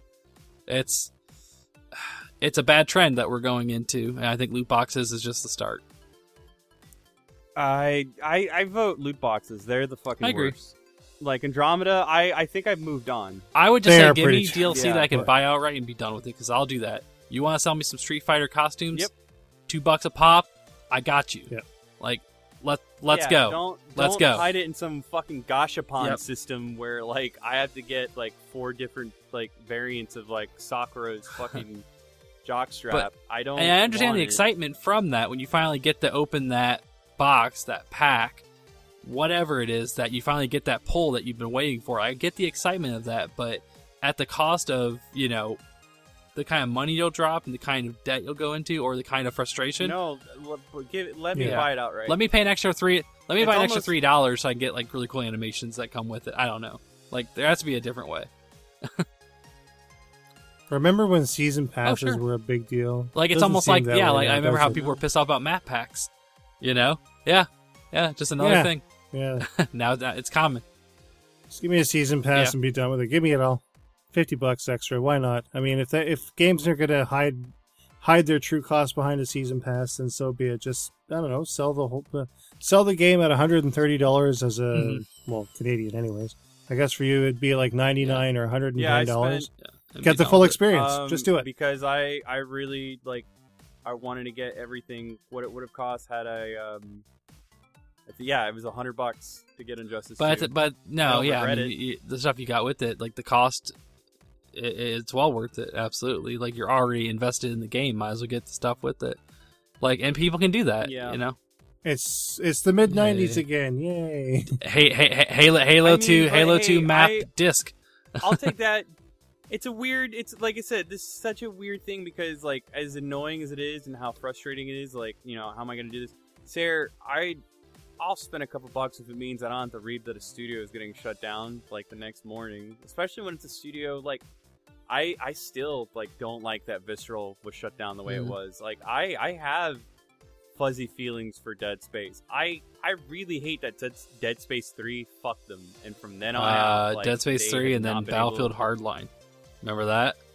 Oh, Yeah. I totally yeah, forgot about Hardline. I that. think was the nail in the coffin for them. Yep. Yeah, exactly. So did everyone else. Given that like that's what they wanted to put that team on, was because they had a property that they wanted to make a game of. Like, well, we have Battlefield, so let's do something with it, even though it makes no fucking sense that it's a cop game. Whatever. I don't know.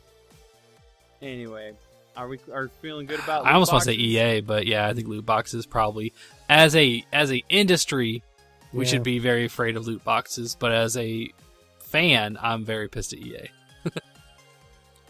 I'll steer towards EA. They've done because EA, their handling of Andromeda, the handling of Star Wars, their handling of loot boxes in general, as And a Star close- Wars and or closing other Visceral. properties. Yeah, no, I'm actually fuck it. Okay. Fuck EA. I'm down with that. Yeah, I'll follow suit. EA is Yep. cancer. You are winner. And I hate doing that because we sound like a bunch of Reddit. Metastasized, cancerous. Jesus, we sound like a bunch of Reddit trolls, but like, even like as professionally, as tactfully as we possibly can, like show me in essence where like Electronic Arts has been like pulling the trigger. Like it seems like they've been about nothing but the fucking bottom line for years now. Years. And it's Friggin' Ultimate Team and Just show me where EA can enhance the industry and not hold it back. Then we'll start recovering from it. Until we can get to that point, then they're not doing us any good. They're not. was it Bulletstorm that had all those fucking gun skins? Yeah, I think so. That was also like EA Bulletstorm, too. though. Bulletstorm was a good game. It was a good game. I think the remake, the full clip Yeah. edition, was the one where I'm just like, not worth it.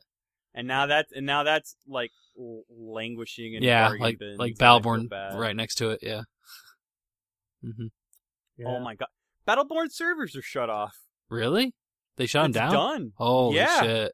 Yes. That sucks. So that's like they're selling paperweights there now. I thought they pulled Battleborn. Nice, yeah. Kill switched. Well, there's your argument for physical games being, oh, I own it, I own it. Yeah. Well, You no, can play the not story really, mode not now in Battleborn, which it did have.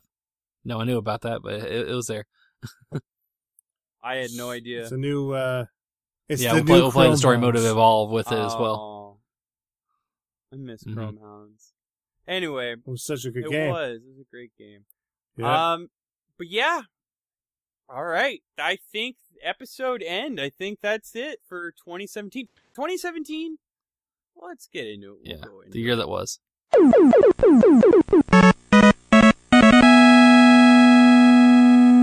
2017 was definitely a year of exaggerations, of false promises, and letdowns, and a lot of regression. Oh my god, so much regression. And, like, even but also some big surprises. Some great surprises. And, like, now more than ever did video games really need to provide that escape. And it did a great... There were a lot of choice games that did that. And then there were also, like, for the games that were great to be an escape, there were also a lot that did what they could to provide a service in expanding not only the medium itself, but what we think of the medium in interactive consumption. And I'm really grateful for 2017. I mean, like, I don't know, like, everybody always holds 1997 as the best year of video games ever. I don't know if 2017 may necessarily hold a candle to that, and even then, 1997's always been a little un poquito overrated, but kind of not really. I mean, dude, fucking Metal Gear, Ocarina, Half-Life, like, some shit went down. Banjo-Kazooie. Mm-hmm. So, going back to that, 2017 is going to have a lot of its landmarks, too. Most notably, like, the Switch. I mean, there's a lot of it that, like, can go a VR launch. I mean, 4K TV is actually something that's promising. Like, it's probably going to... I have a feeling that 4K TV is going to do what high definition did for video games last generation. Not 3D television. Yeah, no, that's gone. Dead. That's gone. But 4K, and now we're even looking at... Just make sure your 4K TV is 60 inches or bigger. Mm-hmm. Yeah, or it's kind of negligible. Yeah, yeah, pretty much. Pixel density for a living room TV is fine for 55. But yeah, 8K is going to be the next thing I think they're starting to pull. Like, I know a lot of stuff from CES was 8K monitors for, like, gaming. Which is computers. weird because of, like, how much the 1X and the Pro, like, have just, like... and even developers are just trying to wrap Well, that's their where head PCs around come into the play. 4K. Like, PC's just like, well, fuck that, man. We're gonna double it. But there is no tech demo to showcase it yet. 8K, they said 8K, it's there, yeah. but no one's come up with a tech demo to really showcase it yet. So that's still, in my mind, until we see the proof, then it's still just... I'm still having a hard time, like, just biologically processing 60 frames per second in certain... 16K. Sarah calling it right now. He is the creator of 16K. No. 16K. You're going to have to give me robot eyes. Just make it as big as Wall a TVs, 1,000-inch TV. Mm-hmm. So if you like what you listened to in this part 2 of the Golden Zonkies, you could definitely go ahead and give us a subscribe. Go ahead and definitely like us on Facebook, follow us on Twitter and on Instagram. We took a break from the Instagram, but we're going to do some cool, neat stuff with there. Also, subscribe to us on both YouTube and Twitch. We have some video projects in the works, as well as on the website, we have some more reviews and some other fun stuff on the way. Next episode, we will definitely be talking about our most anticipated titles of 2018. As far as for Press Pause Radio episode 107. And we will also be probably looking into launching Press Pause Radio After Hours with the Last Jedi discussion, if we can get that going. And that would be what's on the wraps. As of now, we have a review underway for Monster Hunter World. I will be working on Dragon Ball FighterZ, along with also publishing some late stuff. Sarah, he's got some stuff in the making for Bullet Heaven, and I think Andrew and all of us, we've been talking, we want to get some more streaming done, and we kind of want to get a streaming schedule going, so we're definitely going to try to do something there that'll definitely be fun. We just need to do some hardware upgrades, especially on my end for processing, because I think production-wise, there's some new changes that we can make that would definitely help. And, well, we don't have a Patreon, and we're not going that way, so it's going to be a little bit... maybe buy like a shirt or a poster if you feel so inclined to. Which I I do. Holy shit! Thank you for reminding me. Our store is relaunching up. I actually I have some shirts physically in hand, so I will model them. But we have 3 shirt designs at the moment. We have a couple others that I'm working on that I'd like to get on the store, and we have our posters up, and they're of great quality, and you can order them. We're doing all of our manufacturing through Redbubble. So every little bit helps, and Redbubble does internationally ship to Canada. So Yep. There we go. There's a Bullet Heaven shirt on there for you. There's a couple other goodies. I really, if you can, dude, by all means, go ahead and support us through the store through merch and fucking show it off. Hashtag. I will sign it for you. I'll kiss you on the mouth if you're wearing that shirt. But of course, only if you want that. And I'm not weird. Not in the slightest. No. Oh. I'm very very good cuddly. deal. But anyway, yeah, tell us if your choice didn't really make the list, and we'd like to hear from it. And also, I'll try to definitely find that Mega Man game that we were talking about, but you'll definitely see that in the show notes. Until then, I will be sharing this episode and the previous one a lot. I definitely really want to get you guys active. Like, come at us, talk to us, because I think we definitely picked a lot of we picked some weird ones. So I would really love to hear what any of you guys have to say. And if any of you guys have anything to say about PUBG, get the fuck out of here. I want any of that shit near my list. So that's just me. I can't speak for the other guys. Maybe I can, but no. Yeah, get you out may. of here with that. Yeah. So anyway, I think that's it. I'm Georgia Boy. I'm Toad. Sorry about that kiss thing I said earlier. This, He's not. and this is the original Sarah. More Bullet Heaven on the way. I'll look forward to it, man. Speaking of Patreon, Yes. that dude's got a Patreon. Yeah, and buy the music. All right, like right now. Shirts. Yes, please. Patreon.com/Siraxer or smpmusicproductions.bandcamp.com.